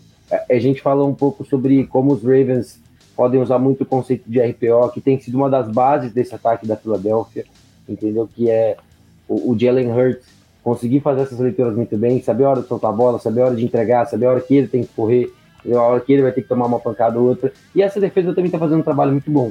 Eu acho que talvez seja mais um jogo ali onde o Kenny Pickett tenha um gostinho do que é ser calor na NFL, né? E a equipe da Philadelphia deve voltar desse jogo ainda invicta com 7-0. O Rodolfo Bittencourt mandou aqui: pessoal, quantas vitórias o time tem que ter para chegar aos playoffs? Estou fazendo contas para os Steelers já. A AFC, umas 10, chutando baixo. Chutando baixo, umas 10 vitórias para pegar o wildcard. Eu peguei aqui que na temporada passada os Steelers foram para os playoffs com a 7ª seed, né, com 9 vitórias. Nesse ano a gente não sabe se vai ser a mesma coisa, mas o que eu posso dizer é que é muito difícil que os Steelers ganhem 9 jogos de novo, viu, Rodolfo? Porque era outro time ali naquele momento. E a AFC tá mais forte também, a divisão deles é muito forte. Até acredito que com a volta do TJ Watt o time seja um pouco mais competitivo. Estamos falando de um técnico, né, do Mike Tomlin, que nunca teve uma campanha negativa na carreira com os Steelers. Então pode ser que ele tire algo da cartola aí para que o time, não sei se vai conseguir ter de novo campanha positiva ou algo do tipo, mas para ganhar mais jogos, né, para não ter uma campanha tão ruim como tem atualmente, né, de 2 vitórias só. Enfim, mas não tem muito cálculo nesse momento, Rodolfo. É tentar sempre ganhar o máximo possível. Campanha positiva já é uma boa chance de tentar chegar no playoff, mas não é garantido. Reza mais e faz menos conta. Eu acho que essa é a principal dica para os Steelers desse ano. Melhor nem ir pro playoff, pra falar a verdade, viu, Rodolfo? O time que tá o rebuild, ele precisa pensar mais no futuro. Se o Tomlin conseguir manter essa questão das campanhas positivas na carreira dele, bacana. Muito bom, porque o Tomlin é um excelente head coach. Mas o foco dos Steelers hoje tem que ser no futuro. Fora que corre o perigo de repente, vamos supor, no cenário onde consiga, de repente, 9, 10 vitórias e ir pros playoffs, vai pros playoffs com um time que a gente sabe que é ruim e tomar uma pancada. Em vez de você terminar uma temporada ali, a gente sabe que a gente tá planejando, tem muito a evoluir, de repente vou pros playoffs e tomar uma pancada, eu acho que até pra moral do time não é o ideal. Como foi ano passado, né? Acabou perdendo pros Chiefs ali logo de cara. Último jogo, agora o Lucas fala pra gente de Chicago Bears e Dallas Cowboys. Então o Bears, que vem de uma vitória bem legal, né, contra os Patriots, se impondo, com o Justin Fields fazendo um pouco do que se esperava dele na NFL até agora. Mas principal estrela da equipe, vamos falar a verdade, Cairo Santos, né, aproveitando que é o FABRD, Cairo Santos dando show aí nessa temporada com o Chicago Bears e sendo decisivo com 4 field goals nessa partida. Mais um jogo que talvez ele possa ser importante contra Dallas, num estádio fechado. E Cowboys que teve a volta do Dak Prescott na última partida. Não empolgou muito, mas também não teve muita dificuldade contra o Detroit Lions. Você espera um jogo melhor dos Cowboys nessa rodada, agora com o Prescott um pouco mais se ambientando mais nesse retorno ao time, mas enfrentando um time que vem motivado e que tem uma defesa boa, né? Vai ser um jogo interessante de ver, mas a defesa dos Cowboys é muito forte, né? Tem essa questão da pressão. O Matt Judon ontem impressionou bastante. O Justin Fields tem uma hora que a gente achou que o Justin Fields ia ser destroçado pelo Judon durante essa partida. Mas o Luke Getz conseguiu colocar o Fields em movimento, que isso é muito importante, né? Porque ele foi o principal corredor do time ontem contra os Patriots também. Por mais que ele não tenha sido o grande quarterback passando a bola. Mas ele conseguiu fazer bastante corridas, né? Isso é bastante importante para o Chicago Bears. E a defesa conseguiu conter bastante essa questão do ataque dos Patriots. Claro que eu considero o ataque dos Cowboys o melhor. A NFC, como a gente já pautou algumas vezes, é uma divisão que a gente não esperava que estivesse tão bem esse ano, principalmente pautada por Giants e Commanders. Tem tido essas oscilações, né? Mas, por exemplo, os Giants, a única derrota que eles tiveram esse ano foi para os Cowboys, e os Cowboys com o Dak Prescott eu considero um time muito forte. Acho que o Prescott no AT&T Stadium ele consegue ter muito nessa questão de conhecer muito bem o estádio, conhecer muito bem os jogadores dentro disso. Eu acho que por mais que o Fields ele venha jogar muito bem essa partida, que eu espero uma evolução do Fields jogo a jogo, ele vai ter o fator Micah Parsons enfrentando ele, né? Ele já enfrentou o Michael Parsons do college football, então enfrentar o Michael Parsons melhor ainda na NFL vai ser uma coisa que o Fields ele vai sofrer um pouco, na minha opinião. Eu acho que se o Prescott conseguir fazer um jogo melhor e o Tony Pollard e o Ezekiel Elliott conseguirem ser esse duo de running backs que tenha conseguido produzir algumas jardas, tenha conseguido ganhar de forma terrestre, já que o jogo aéreo em si dos Cowboys lá com o Lamb, com o Brown, com o Schultz, tem distribuído muito essa questão da bola, né? Eu espero mais ações, por exemplo, do Michael Gallup como um todo. Eu acho que se o Prescott conseguir acionar ainda mais esses playmakers, os Cowboys eles vão ter uma vantagem em cima dos Bears, sim, porque jogar no AT&T Stadium nunca é fácil. Tá certo, então é isso, falamos de todos os jogos da semana 8, lembrando que Kansas City Chiefs e Los Angeles Chargers estão de bye week, por isso não falamos desses times, né? Se você torce para um desses times, é só por isso, tá? Mas semana que vem eles voltam e falaremos aqui em mais um livecast. Então, quero agradecer aqui mais uma vez a participação do Matheus Ornelas, ajudou muito aqui no debate. Então, Matheus, brigadão, e deixa aqui seu recado final, seu merchan, reforça seu merchan das suas redes sociais, o que você quiser, e falar mais de FABR. Agora o espaço é seu. Bom, queria primeiro agradecer de novo pelo convite, Ricardo, Lucas. Lucas é um dos caras que eu tive o prazer de conhecer graças ao futebol americano, né? A gente já conversava muito, tive a oportunidade de ver pessoalmente um dos jogos, inclusive da equipe de Guarulhos, né? O Guarulhos Rhinos, que é um dos representantes de São Paulo, né, que está nos playoffs do Brasileirão. Agradeço de verdade o convite, sou um consumidor do The Playoffs há bastante tempo, inclusive por ser uma pessoa que gosta muito de beisebol, um dos poucos canais que fala há bastante tempo da forma que eu gosto muito de beisebol, que é uma forma técnica, né, que tem ali bastante estatística e tudo mais. Mas eu agradeço muito, muito o convite, obrigado, sempre que vocês precisarem podem contar comigo. Tá no podcast, se quiser de uma ajudinha também com futebol americano brasileiro, estamos aí para ajudar. Para quem quiser me seguir nas redes sociais, @meninonelas no Twitter, no Instagram, no YouTube, falo de NFL, falo bastante do futebol americano brasileiro, falo um pouquinho de beisebol também, ainda mais agora que a World Series está chegando, deve ter alguns conteúdinhos bem legais para vocês conferirem. E no geral é isso, agradeço pra caramba o convite, peço desculpas aí se eu falei mal do time de alguém, mas estamos aqui para comentar mesmo. Agradeço de coração o convite e espero que tenham outras oportunidades para estar aqui com vocês. Teremos sim, também. Numa próxima a gente te chama lá pro estúdio, numa live no estúdio pra você conhecer. E aí eu vou pedir essa coxinha aí que falaram com o Lucas Cola, eu vou ver. Sim. Você pediria umas 2, né, pra ver se eu ganho uma. A gente dá 2 coxinhas para cada um lá e fica tudo certo. Valeu, Matheus, mais uma vez. Sigam o Matheus. Vou até esqueci de deixar aqui, mas siga @OmeninoOrnelas nas redes sociais para acompanhar o trabalho do Matheus. Lucas, deixa aí seu recado final. Também, se quiser divulgar seu Twitter, que você nunca divulga, aqui suas redes sociais. Já falou muito do Giants, então vamos propor outros assuntos aqui na sua despedida. Não, cara, só agradecer aí mais um podcast, Ricardo. Obrigado, Ornelas, pela participação, cara. Tá mais convidado sempre que puder aqui para participar conosco. Vamos fazer um conteúdo aí, quem sabe, The Playoffs, Menino Ornelas, sobre o FABR, que agora tem a questão dos momentos decisivos dentro das ligas, né? A gente fazer uma questão para trazer para o público também, né? Acho que é bastante importante o pessoal conhecer mais o futebol americano no Brasil. Acho que o futebol americano ele vai cada vez mais popularizar, ainda mais com a questão do Davi Belfort lá, né? O filho do Vitor, prestes a decidir até a universidade que ele vai jogar, quem sabe a possibilidade de ser quarterback na NFL, né? É até convidado pro All-American Game, né? Eu acho que isso é um marco muito legal para ele também, né? Sim, sem dúvida. Acho que o futebol americano só tende a crescer no Brasil. E quem não conhece as grandes equipes que nós temos aqui, não só questão de São Paulo, né? A gente tem grandes equipes espalhadas no Nordeste, no Centro-Oeste do país, no Sudeste e no Sul como um todo. Acho que o futebol americano ele mostra uma força muito grande dentro do país. O FABRD é aquele momento de união sempre do pessoal que tá focado em trabalhar aqui. A gente tem bastante conteúdo de jogo, diversas páginas. O Ornelas é um cara que traz bastante estatística, ele traz bastante entrevista com esses jogadores, ele dá voz para esses jogadores, né, do FABR, que muitas vezes eles não têm espaço nas grandes mídias, né, a gente não tem a divulgação como um todo.